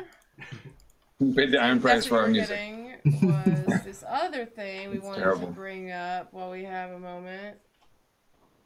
This is the... Okay. You know, there's a lot of cool things in our house, so I'm Aziz hesitant wouldn't to give it say up this is to me the just coolest now. thing I'm in our kinda house, mad. but it's among He had to get that. Whoa. Yeah. among our chief weapons include And a great choice, Surprise. a great choice, They are surprised and a ruthless efficiency. An ironborn shield. and I'm for it looks shield. really good on camera. We are addicted now. We want many more, and you can find this site, Forged Foam, like Forged ED. They're on Twitter and they have a website and all that. They were at the con at Con of Thrones, and so they were selling different sigils. And immediately I saw the Greyjoy one, and like Aziz and I were walking through the dealer's room, and I'm like, Aziz, you want that, right? He was like, yeah, but I don't know how we can bring it back. And the guy hears us talking about it, and he's like, we can ship it to you for free if you give us a shout out on your channel. You know, so we're like, well, sold. It's a great deal. Sold, exactly. Because, like, what are we going to, like, fly back on the airplane with a shield? Maybe we can find a guy with gold bars that'll ship it to us for free if we give him a shout out. Is this like an open offer? Can I go on my channel and shout him out and get a free shield? Yeah, I hope so. No, it wasn't a I free can shield. picture It was free Shea on the shipping. airplane with Yeah. the shield, like, sorry, excuse me. We had a really, CSA. I had a really funny conversation with Hold on, Jon sorry, I Snow. just had this vision of you on the airplane with a shield, and on the far end of the airplane is Nick from Ice Yeah. and Fire Con. Yeah. With Ready a to spoon. fight, yeah. But no, at Con of Thrones, I was talking to one of the Jon Snow cosplayers who was saying he can't go to cons that he can't drive to because his armor, it doesn't fold up, and it's so heavy that he can't just, like, he can't bring it easily when he travels on a plane. Not just heavy, but It's heavy, big and bulky. It's like carrying bulky. a person Yeah, onto it's the like, plane exactly. with He you. can't do it. Like, it's just not possible easily, and he has all this other stuff he has to bring. So he just has to drive to cons. But in talking about it, we were like, you can just wear it while you go through the airport. Then, you know, if you don't want to carry it, just wear it through. Just And wear so it like to- we had this like image, all of us, of Jon Snow like at the security scanner, checkpoint. and like just imagine seeing some It always guy in happens. cosplay. Happens every time. He like has to take his sword Sir, out. are you wearing a belt? Anyways, Do you have any long metal- Sword belts. Hey, Sean, so say happy birthday to JoJo Lady Dane because you share a birthday with her apparently. All right, JoJo Lady Dane, happy birthday. Oh, very cool. Oh, you Now we got have- your birthday. That's cool. We have the birthday equivalent of the Spider-Man gift pointing at each other now. I'm worried about interrupting too much. I have all kinds No. of clever things to say, but I No, don't go want ahead, to fire like take away. over. No, 5 minutes. Go for it. I don't know if there's a certain clever. Specifically, obviously, we're talking about the Age of Hero spinoff. So. Okay, right? Yeah, and I was Related gonna to that, say. go ahead. If it's not related to that, well, then I guess go ahead anyways. But I hope it's at least interesting. Usually, I wouldn't interrupt a podcast like this, especially when I don't feel like I'm like versed enough to like have too much to say about this. You But know? it's your And, birthday, right, and usually I don't want for much for my birthday, but I did figure out one thing, maybe a couple things I'd like for my birthday this year. I want You want Steven Stark to have to watch all of this from right now. He said in the super chat, "Hi guys, have to catch this from the start later." All you want on your birthday is for that to not have been the case. He's gonna get And- to this and in now- an hour or two. And it's too late. what I want is conclusive, definitive determination of exactly what the next spinoff is going to be about. You guys have that for me? No. No, what's the point of this whole thing? Ah. I don't know what you mean by conclusive. It's gonna be all Garth Greenhand, nothing but that. Him and his kids. But again, conclusive. It's about the Age of Heroes. That isn't very conclusive. No, though, I say it's true.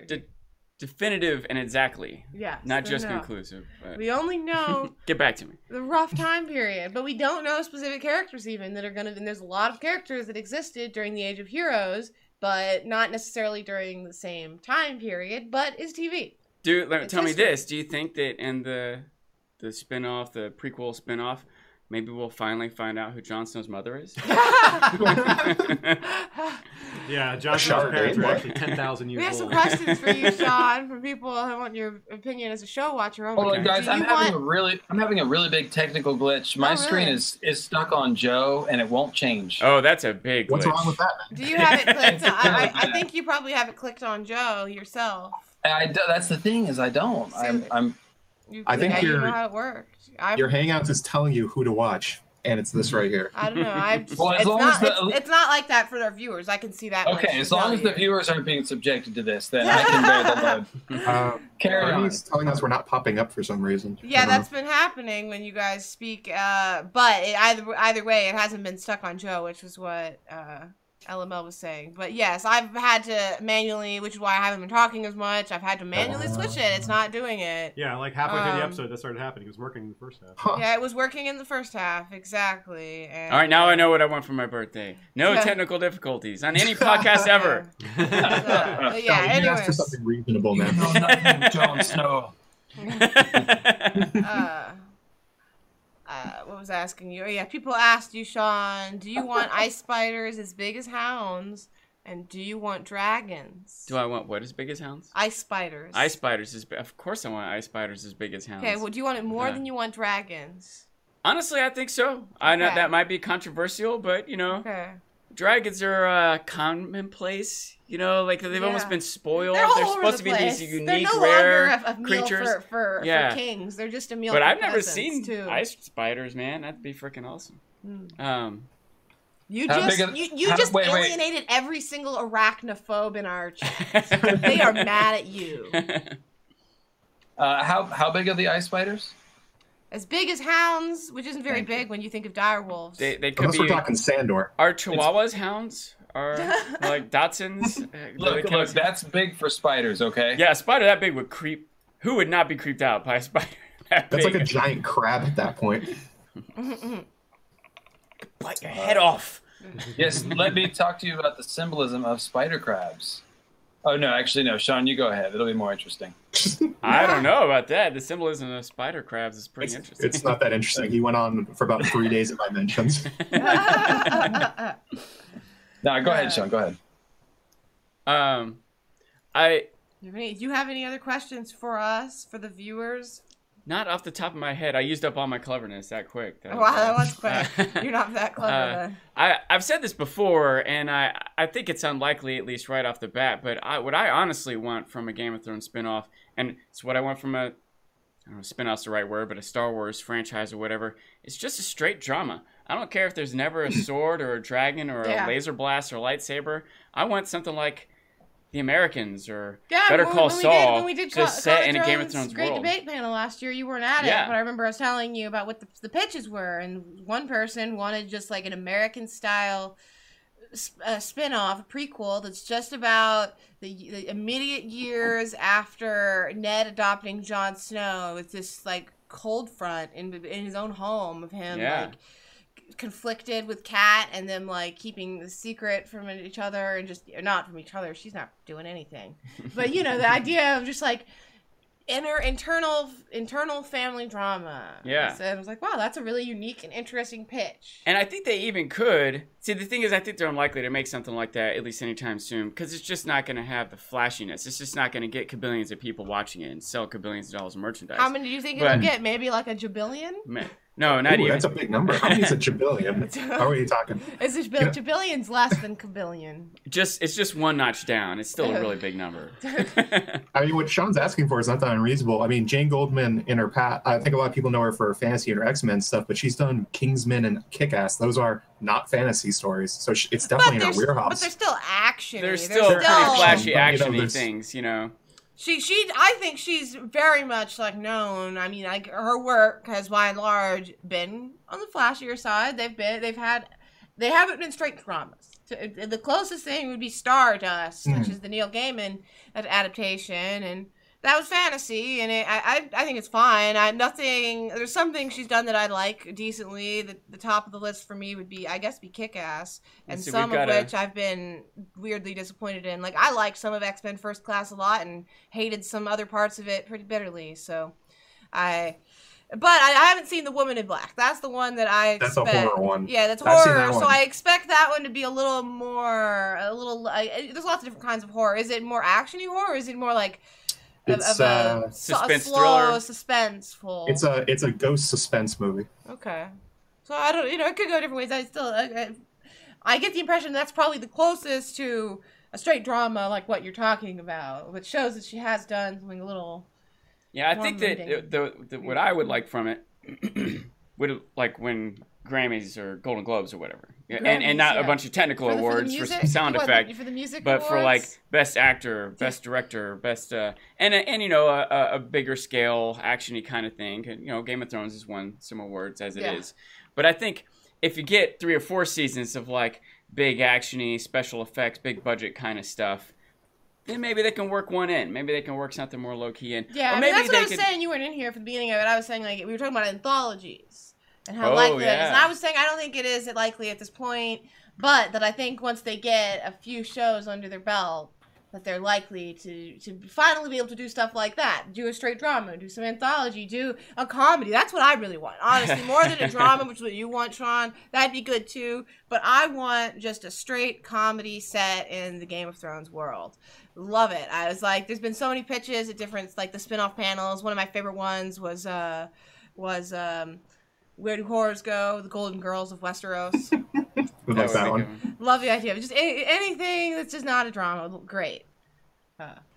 I think that they might get away with doing a more dramatic thing if you can imagine if they did this straight drama about this dark drama of Ned returning home with his bastard son, how he has to face his wife, and how she has to deal with how much she should or does or doesn't love him, and, you know, maybe other slights to Ned's honor or troubles with his subordinates that maybe question his honor. And you can imagine all this sort of like long, slow panning cameras on someone who's just crestfallen at their failures or their inability to tell the truth about something, you know.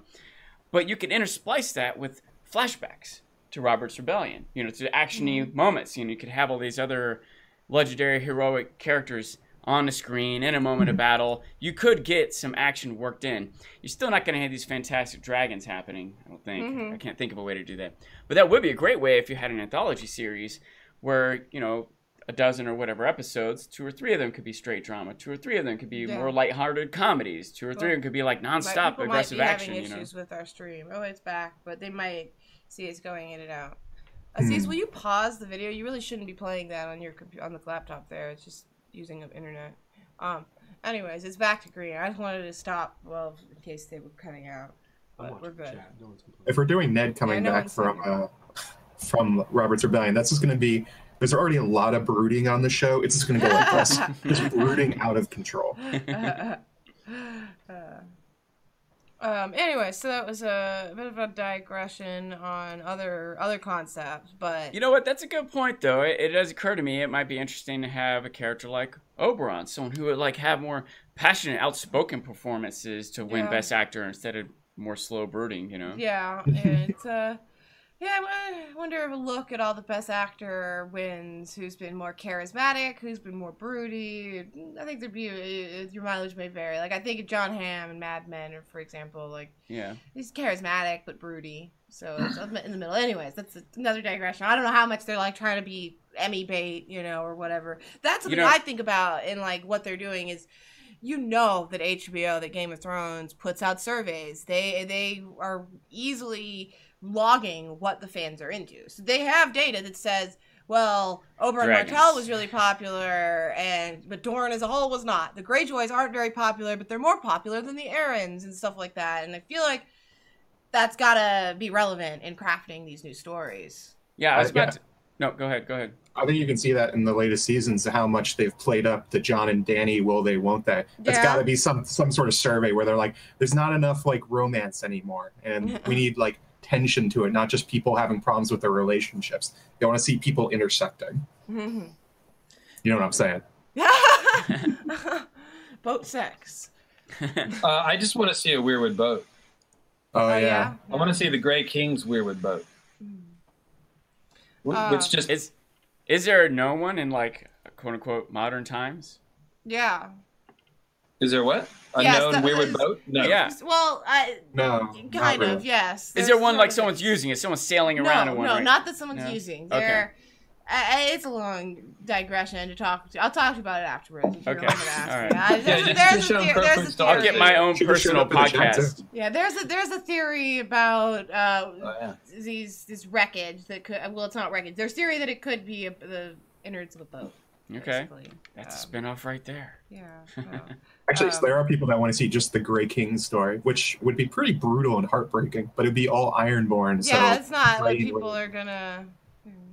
But the whole point is that the underpinnings of the Grey King story is about people coming from the sea, settling on the land, learning how to fish, establishing their culture.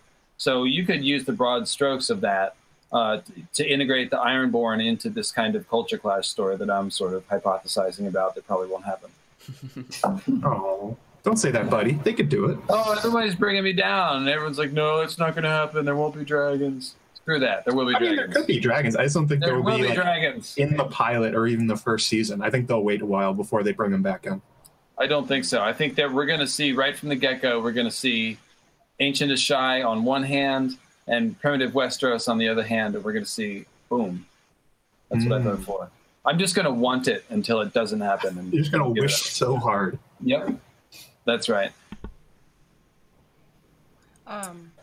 Anyway, sorry, I was not jumping on talking because our stream is doing very poorly in terms of the internet speed. It's the issue that we face when we do it at this hour, I think. It's just So you figured you'd just let me go on. Oh, that's cool. Yeah, no, I mean, no one said anything about anything. I just was trying to say something now in case. Well, I did want to bring up the green men real quick. That's why I put on the antlers, actually. I do, like we were talking about, the children of the forest are short and the others are tall. And how does that work? Well, I've got elaborate tinfoil that the green men on the Isle of Faces are something in between humans and children of the forest, where they're some sort of other elf race that are tall. And I won't go into it all or whatever, but, the point is, we could see the Sacred Order of Green Men in the Isle of Faces. And it looks like the government's trying to interfere with this message that I'm giving you, but that's all right. Things pretty laggy.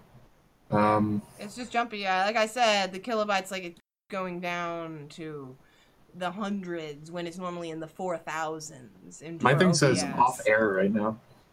Oh, Oh, no, in it's- Hangout, yeah, that's it'll say normal. that. Hangout. Okay. I'm capturing to explain what's happening. We are in a Google Hangout, and I am capturing that with OBS and broadcasting that to YouTube.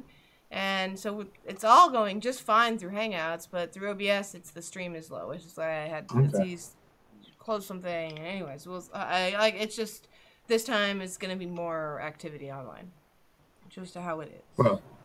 Well, since it's being recorded, I really would like to see the Green Men. And I especially would like to see, we were joking about Todrick Stark, but if we actually saw the guy who interacts with the children and made that deal or captured or whatever, following him from when he's a child or a teenager until he gets to that rock, I think that would be a very interesting way of going and not like a hero story that I think a lot of us are expecting from the Mist. That wouldn't be Bran the Builder. That wouldn't be Lan the Clever or Durandon. God, I hate that name. Just following the Night King and his origin story would be something I'll probably make executives sit up and make them order something they don't expect. I will say that, talking my different ideas, I think show my skew from being a show viewer. I'm thinking about how to get more of the show characters. And I feel like on some level, HBO's got to appeal to that, for better or worse. But the more material is out there and the more time the fandom has to grow, I think the more they can get away with digging into storylines outside from what the show has covered. And the more willing people will be to, trust that name brand of Game of Thrones, even if it's not Lannisters and Starks or whatever. I do kind of think they will and should start with action, even dragons, whatever they do, not just the next spin-off, but even the beginning of whatever it is. It's been more years than I want to think about, but a long time ago, Kevin Smith wrote a screenplay to Superman that was being considered. And I think this is before this is like around 2000 or something. And by the way, if you ever saw, Kevin Smith did the speaking tour and they made a DVD, Evening Kevin Smith is really good. He gives a lot of insights and the types of things that producers are trying to put together in Hollywood, how sometimes they're kind of disconnected with what fans really want.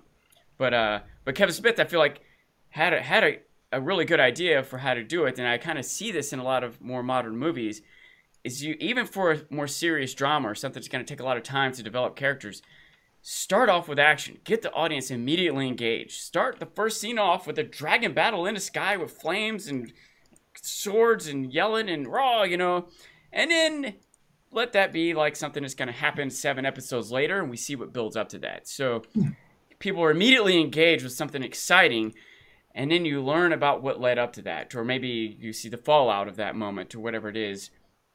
I like things to be fundamentally focused more on characters. I care more about the action when I care about the characters involved. I want to be able to relate to their emotions. It's a little more difficult for me to relate to someone flying on a dragon than it is for me to relate to someone who's, I don't know, the father doesn't accept them or something like that. Not that my father doesn't accept me, but how do you relate to a man like this? Oh boy, that's the question.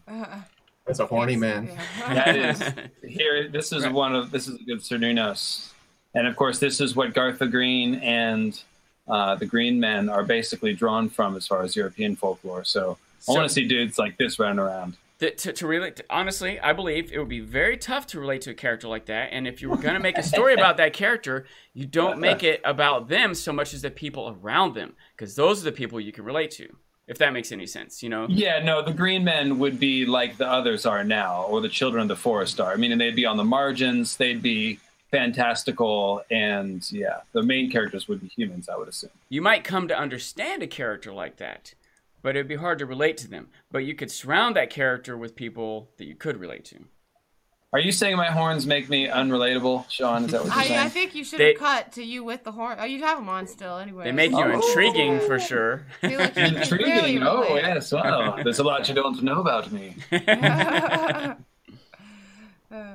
We're gonna wrap this up in a second. So I guess I can get up and Aziz can take my spot or something. I'm just gonna read through. I'll just read through the things we didn't run through things we didn't talk about. Yeah, then I should get up. Anyways, we're just running out of time. To be clear, the reason that we're actually wrapping it up is because I have to manually change the camera for each person who's talking. That's not how it works. That's not how it worked for the first half. So that is not good video. It's hard to keep your speaking focus. Well, I'm doing that, and it's hard to you guys are listening, and it's just on David on LML's reactions to something as he nods, it's just awkward. So let's switch to Aziz, and I won't have to deal with that now. Can you get through? Should I move? I have to move. You guys could always try popping back out and into the stream, right? Or will that turn it off? I think that would turn it off. Shay knows better than me. If we were to exit and come back in, Shay, that would just turn everything down, right? I don't know if to hang out on air. Yeah, that's okay. I'll stop trying to give her advice. She knows more. We don't need to worry about it too much. We'll just get through. A couple things we didn't talk about, and we'll call it a day. Just remember to click when you change. Okay, so Merlings, everyone. Of course, we got to talk about Merlings. Spin-off. We got to have a Squisher spin-off. One idea we got from a listener on Twitter, who I definitely need to give him a shout out here. His name is Randall Leonard, and he suggested Oily Black Stone, the series. Yes, I like the way this guy thinks. Yes, it's very good. But okay, so since we're out of time, or almost out of time, what I wanted to do is mention a bunch of the different figures and settings that are possible. I think that we did a pretty good job of bringing up a lot of different possibilities, but I want to reiterate that I really think that out of all the possibilities we've suggested, the only setting that I think is a real slam dunk is the North. Everything else is, well, they might just not go with that. They might just decide not to use blank or blank or blank. But we are going to see the North. And like that's, I think, the strongest bet you can make. And that means we might well see things like the formation of the Night's Watch, which could be spun a lot more politically. You know, think about this. Back in the day when the Night's Watch was a new idea, it might be seen as a power grab. Like, hey, I'm grabbing all these second and third sons from all these houses, these guys with claims. We shouldn't assume that the idea of the Night's Watch giving up their houses was part of the original idea. That might have come later. Maybe not just seen as a power grab. Maybe it was a power grab. Yes, absolutely. Maybe it really was, and then over time it became something else. I mean, the 13th Lord Commander is supposedly Night's King, you know, depending on which canon. But, you know, that's maybe the earlier Lord Commanders, several of them were power grabby types. So a lot of possibilities there. The Wildlings, the original Wildlings, wouldn't be Wildlings. They would be just farther north guys. I don't know. They wouldn't be called Wildlings, though. The Night Fort. We've got to call a council with the farther north guys. Yeah. We might see, like, the Night Fort get built or already exist or something like that. We might see the Horn of Joramun, you know. We might see the Grey King, or like we said, I guess you guys talked about the boat, the Werewood boat action, or the boat, or the Naga's Bones, or whatever that is. We could maybe get more of a clue as to whatever that is. The Reach, we've hardly talked about the Reach at all, and that's where probably the most named legendary figures come from. We got Garth Greenhand, of course, that's a major one, but under Garth Greenhand, you've got Flourish the Fox, and Rowan Goldtree, and Rose of Red Lake, and Owen Oakenshield, and the Peaks. Who fought the Selkies? Owen Oakenshield fought the Selkies. Carry on. He surely did. That Selkie fighting dude that he was. The Green Men. Squishers. That's right. And the fish, the Isle of Faces, right? What do we have? You know, we might see the Green Men, or King Uthor of the High Tower, the early formation of the Citadel, the beginnings of Old Gis, or we've already talked about House Dane. What about the early Darklings, or what was going on in the Vale way back then, because there was no Eyrie and all this other stuff. We have a lot of connections between the North, like the Dreadfort and the Red Fort. Dreadfort, Red Fort? Yeah. The Vale scene will just be the people trying to plant the weirwood over and over. Every scene, they're trying to plant it, and it just never works. So just be a gag bit. They just keep crying. They're like, "Why won't the tree grow?" Damn it! That could be a whole series right there, just growing weirwoods. What would that be? There's got to be a sitcom out there we can pillage the name of. Growing Pains. Growing Pains. Or maybe it's like Bob Ross style, just painting weirwoods. Perfect. We could see the early Skagosi. We could see Barrowton and the Barrow Kings. We could see the 1,000 Years' War, which was a lesser known conflict between the Starks and the Barrow Kings. Obviously, we know who won that war. I don't want to distract too much, especially because I feel like you have several things you want to run through here, Aziz, but it is a thought that keeps stirring in my head. Everything we talk about. Is there anything in this past time period that's going to have any female leads? Are there any women for any time periods? Any? You should have been in here Oh, yeah, definitely. episode from the beginning, Sean. I should have. We talked about it Yeah. already. We did actually have some good ideas for that. I'm glad you brought that up, but Okay. yes, we did cover We it. covered Yeah. it. Or we tried to. There's other possibilities that I'm sure we missed, because there are so many I possibilities. think I feel like we covered not even a third of what we wanted to cover. Like there's a I agree. huge list of things I wanted to talk about. I feel bad that we didn't talk about, and we're not going to. What's that you say? We're going to have to do a follow-up podcast? Well, certainly what that tells us is, two? yeah, when we get, I think we'll have to reconvene when there's more detail, because, I mean, right now, It's a good idea. I heard, okay, I like this that. is a joke I saw the other day that isn't about this show, but it applies, which is that there's a reboot planned for the movie Arachnophobia. And what I heard about it was that they don't have a director, a script, or actors. So that just means they have a bunch of damn spiders.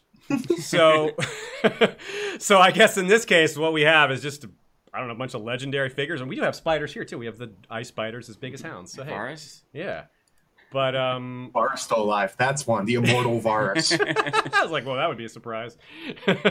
So He keeps swimming, you know?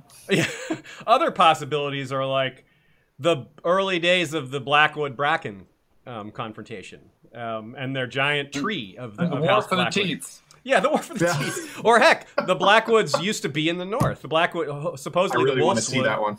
That would be so good. How old are the Seven? The religion of the Seven. The Seven come from the Andal, so they shouldn't necessarily exist at all unless we see their homeland, which would be in the east. So they did exist then, but not in Westeros. When did they come to Westeros?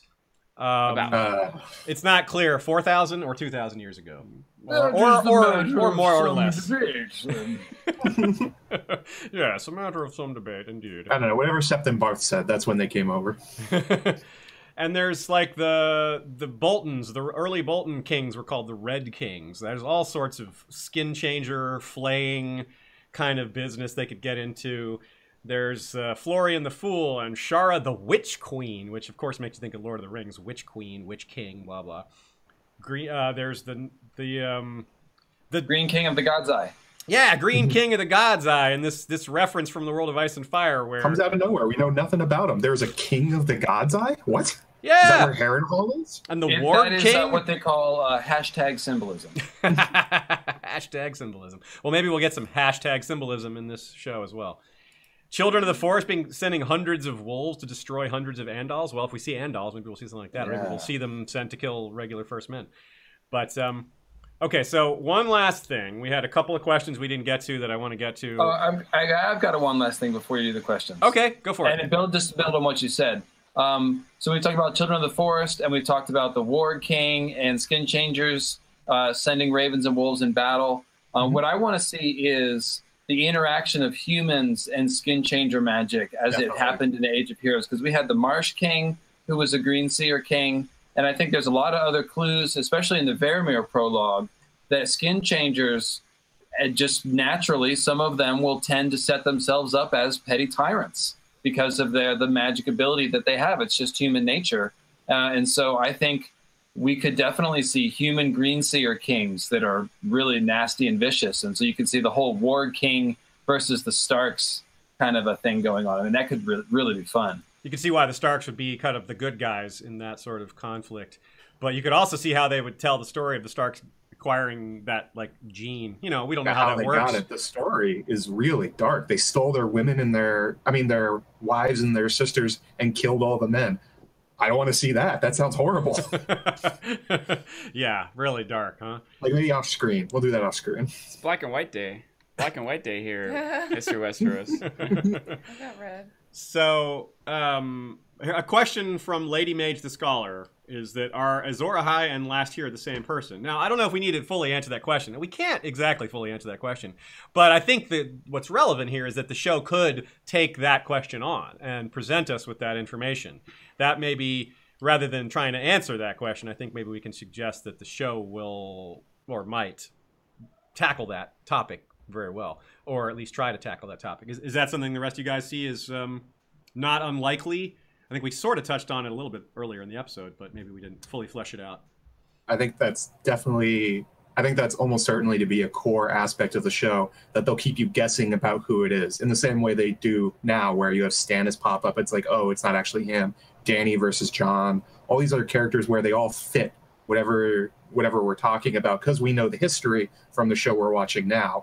But they can play with that for as many seasons as they want. The same way they have now. They'll do it for like where the main character goes on for 8 episodes, and then they're like, somebody's like, we'll have to call you Brandon, and everyone's like, oh my god.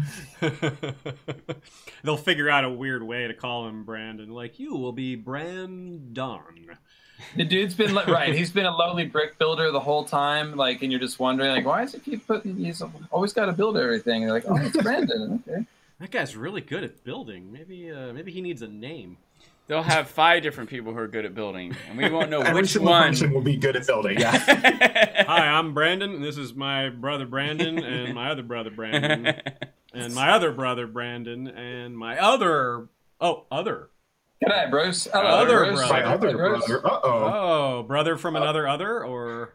I think one thing they'll definitely play with is like from Braveheart, when William Wallace is introduced to people and they're like, you can't be William Wallace, he shoots like thunderbolts from his butt or something like that. And so like all the names that Azor Ahai, the Last Hero, gets, they're going to do a scene like that. They have to. That's a great idea.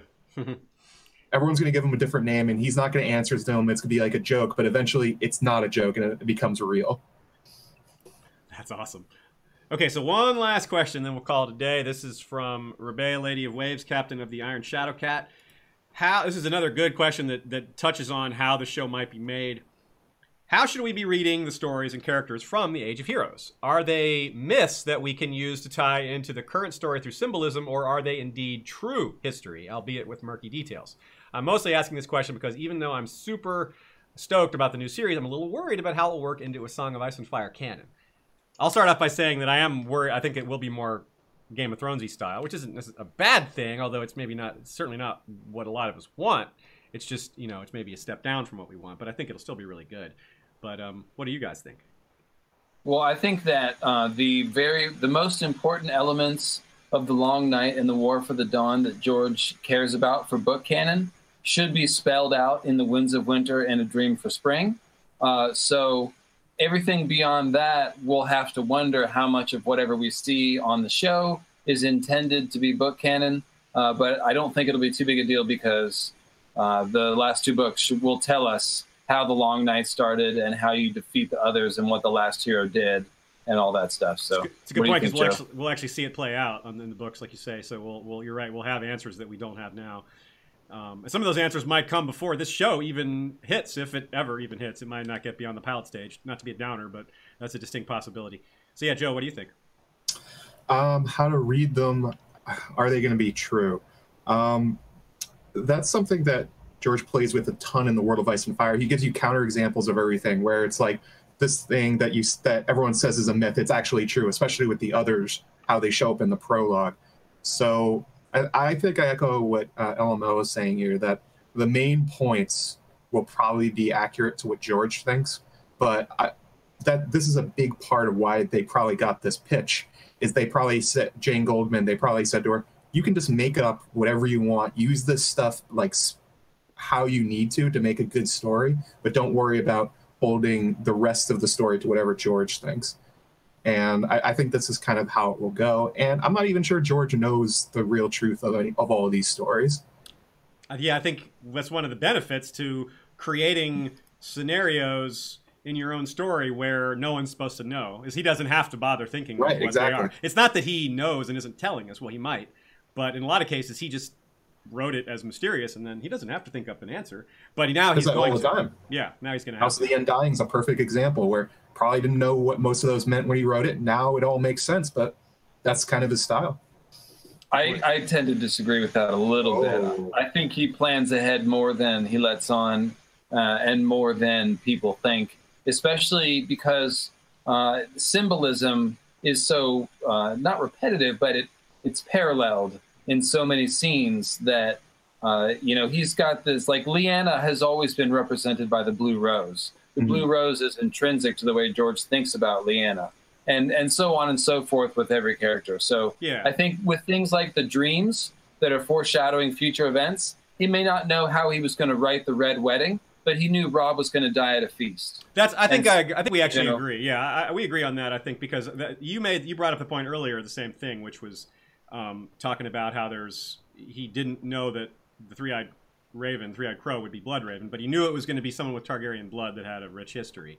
So that's kind of the same thing I mean, is that George may not have figured out the details to the Long Night specifically. He has some ideas in mind, but he left himself room to figure out the details later. That's maybe a better way to put it. Sure, yeah. Sean, you had a thought? I had a couple thoughts. One was something that we brought up before, the idea that aside from even Game of Thrones or George's world, in the real world, there is ostensibly, a true real history, right? But then there's also the history that we read about in our school books. The known history. Right? Yeah. But then there's another history that we read a book in books that we don't get at school. And there's another history that's read about by, talking about American history, for example, people in Russia might be reading a different book. And I read that all book. of them, huh? I read that book. You read that book, yeah. And all of them are going to be, different perspectives or tellings or slices of the real history. You can almost look at Game of Thrones as the same way, that there is like this real, within this fantasy world, quote unquote, real history that happened. And the books are one telling of it. and the show was one telling of it. And you can't necessarily trust any teller of these stories to be completely accurate. And I think maybe people who read the books think of that as being the real history, and the show is a different one. But even some of those books are from the perspectives of characters who aren't necessarily fair or they're flawed. knowledgeable. They're humans, yeah. And some of the world is presented us through like a maester's writings, you know. So there's going to be shades of what's real or not and all this. And I expect whatever new series come out, we're going to have these discrepancies that people read the books are going to be frustrated by. But I think it might be easier for you to accept them if you just accept this is another telling of whatever the true history is. There will be clues in here what the true history is, even if it's not exactly correct. There's clues in the Bible about what really happened in history, even if there's, you know, fantastic miracle stories also. But you still can get these tentpole moments of things that happen in history in certain locations of the world. Something we skipped over in our notes that you've saved by mentioning here at the end is the Epic of Gilgamesh. Gilgamesh is considered as a legendary figure, but he was a real king.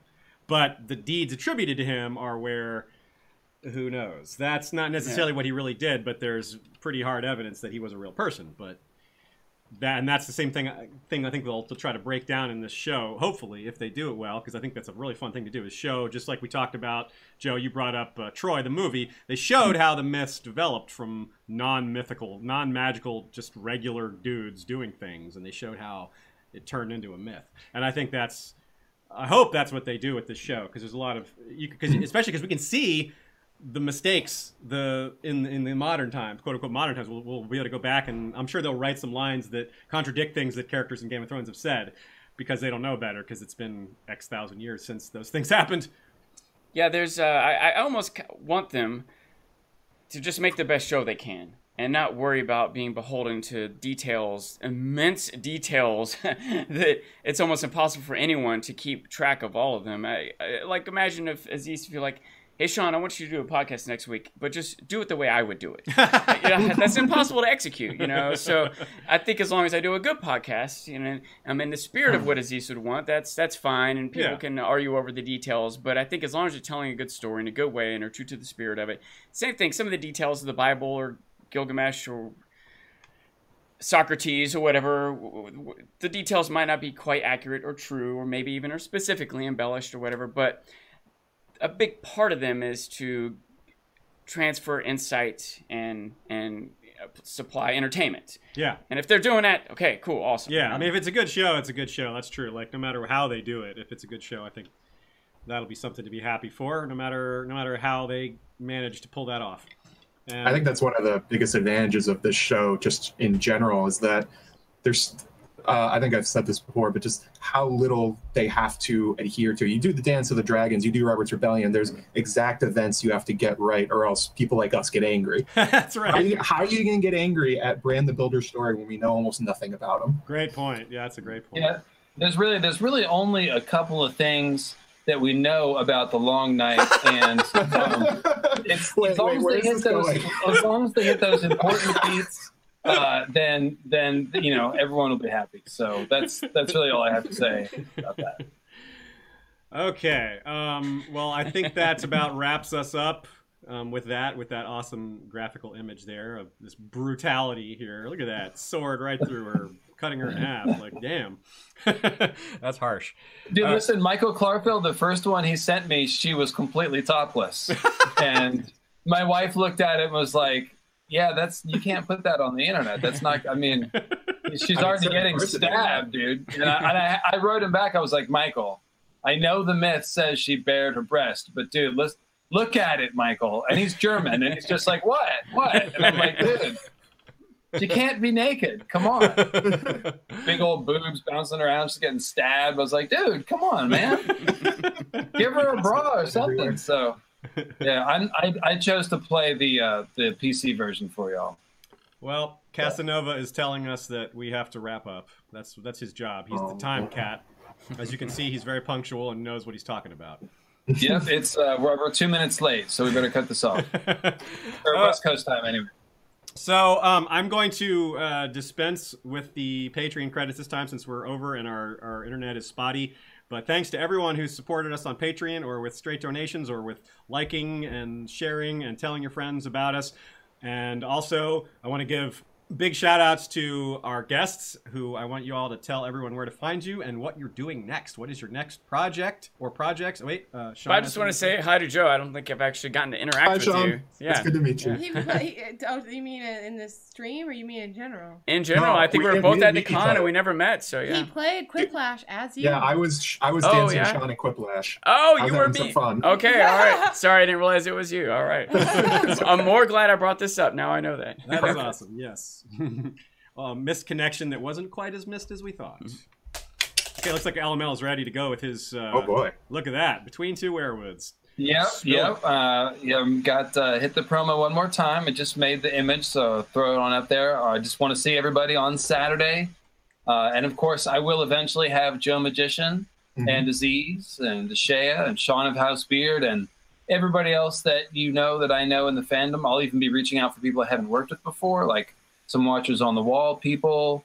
Eventually I'll get the Talking Thrones and Smokescreen. We've talked about doing something, so you should reach out to George R.R. Martin. I do. I'm scared. I don't even want to ask him any questions, man. I'm afraid.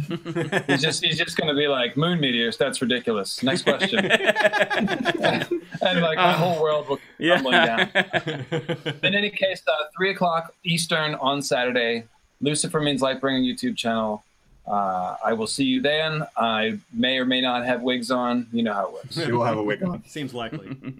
Yeah, I don't know about may or may not. I think that's he'll have a wig on.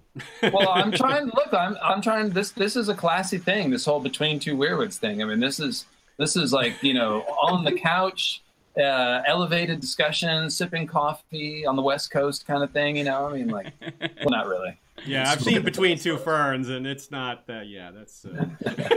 I would more expect you to troll your guests than to have a discussion with them. But you're not actually basing it off of his format, just his name, just the name. No, I was going to call it Lucifer's Lounge. You know, but not That's funny at all. That's Mine's much better name. Yeah, Joe's was much better. So thank you, Joe. Okay, so speaking of JoeMagician, tell everybody what you've got coming up and remind everyone how to find you out there in the A Song of Ice and Fire Game of Thrones fandom world. All right, here we go. So this is gonna be a list. Cool. The first thing you should do, you should go check out Maester Monthly. We recently put out an episode on the spinoff with myself, Eliana, Glass Table Girl, Bookshelf Stud, Brendan B. Fish, and Admiral Kurd. Go check that out. It was a lot of fun.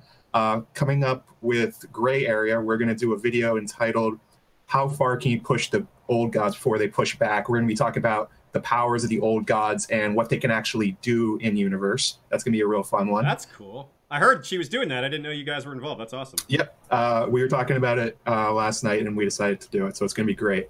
On Watchers on the Wall, I'm going to have an article coming out probably within the next week about how to kill dragons, talking about Viserion in the show coming up. And then for my own channel, youtube.com/JoeMagician, I'm working on my next essay, the bastard children of Brandon Stark, trying to identify who they may all be, where they are in the story. It's deep. It's surprisingly possible how many different people could be Brandon Stark's children, and how many of them would actually be huge reveals if they were. Wow. So really changes some plots if they are. Instead of hidden secret Targaryens, we got secret Starks, huh? Secret Starks all over the place, because Brandon was the attorney at Harrenhal really blows up the possibilities. There's a lot of women he could have been with there. There's quite a lot. That's a good point. Very good point. It's going to be a good one. I'm really excited about that. Sean? I had a thought. I know we're wrapping up, but I got to get this out before I forget it. Okay. We watched that Troy. Was it BBC production? It was BBC/Netflix. Yeah, we talked about it in this episode. Yeah, the way they kind of like, you got to see the gods observing or even interacting with the stories. And man, what if they did that for Game of Thrones world? That would be awesome. I kind of doubt it, because George always wants the gods to be ambiguous, but they might change their mind. George is not in full control over this. They might do something like that, or at least. The gods might be more of us seeing the Green Seers and stuff like that, which are close enough to gods. They're godlike, yeah. Yeah, anyways, that gets it too deep. That's a cool idea. I like that. Okay, everybody, thanks for coming. I gotta wrap up my statements. I'm standing here. Oh, yeah. I didn't realize that. My bad. That we haven't had a chance to talk. I haven't had a chance to talk about it here. But if you look up on YouTube, Boat Sex 2.0, Boat Scene, Azor A-Hype. We had Con Snow, who goes to different conventions, notably Con of Thrones, who looks a lot like Jon Snow, and I filmed it. I did the camera work, and we storyboarded it out and did the blocking, and Kyle of Azor A-Hype is Daenerys, and we've got bloopers. It's really fun. Also featuring Gemma from Secrets of the City. Yeah, that's true as well. So, anyways, it's I just wanted to promote that real quick. Good idea. Yes, glad you did that. Okay, so as far as what's next for us, we have History of House Manderley Part 2 is already up for patrons, and if you're a $2 patron, it's going to be released right after we finish this live stream. If you're, it's going to be released to the general public on Saturday around this time, and after that, we're going to be working on Bloodraven Part 2, our Nymeria series, and we'll be back with another episode of Why We Love. The topic to be determined. I got a short/long list of possibilities, and we'll just run with that when the time comes. So thanks to everybody who came, everybody who joined us for the live stream chat, and who sent a super chat or otherwise made this stream a lot of fun. And check these other guys out on their streams, and we'll see you all next time. Yeah, you guys subscribe to my YouTube channel if you haven't done that, guys. Yeah, do it. Me too. Hey, me too. Yeah, get in there. Just click that button. Follow me on Twitter, Dancing Sean. Yes, do that too. That's a good follow right there. And dance like Sean. Yeah, and Marine's not as well also. Okay, guys, we'll see you next time. Valar reread us, Valar rewatch us. See you next time. No. Damn it, Aziz.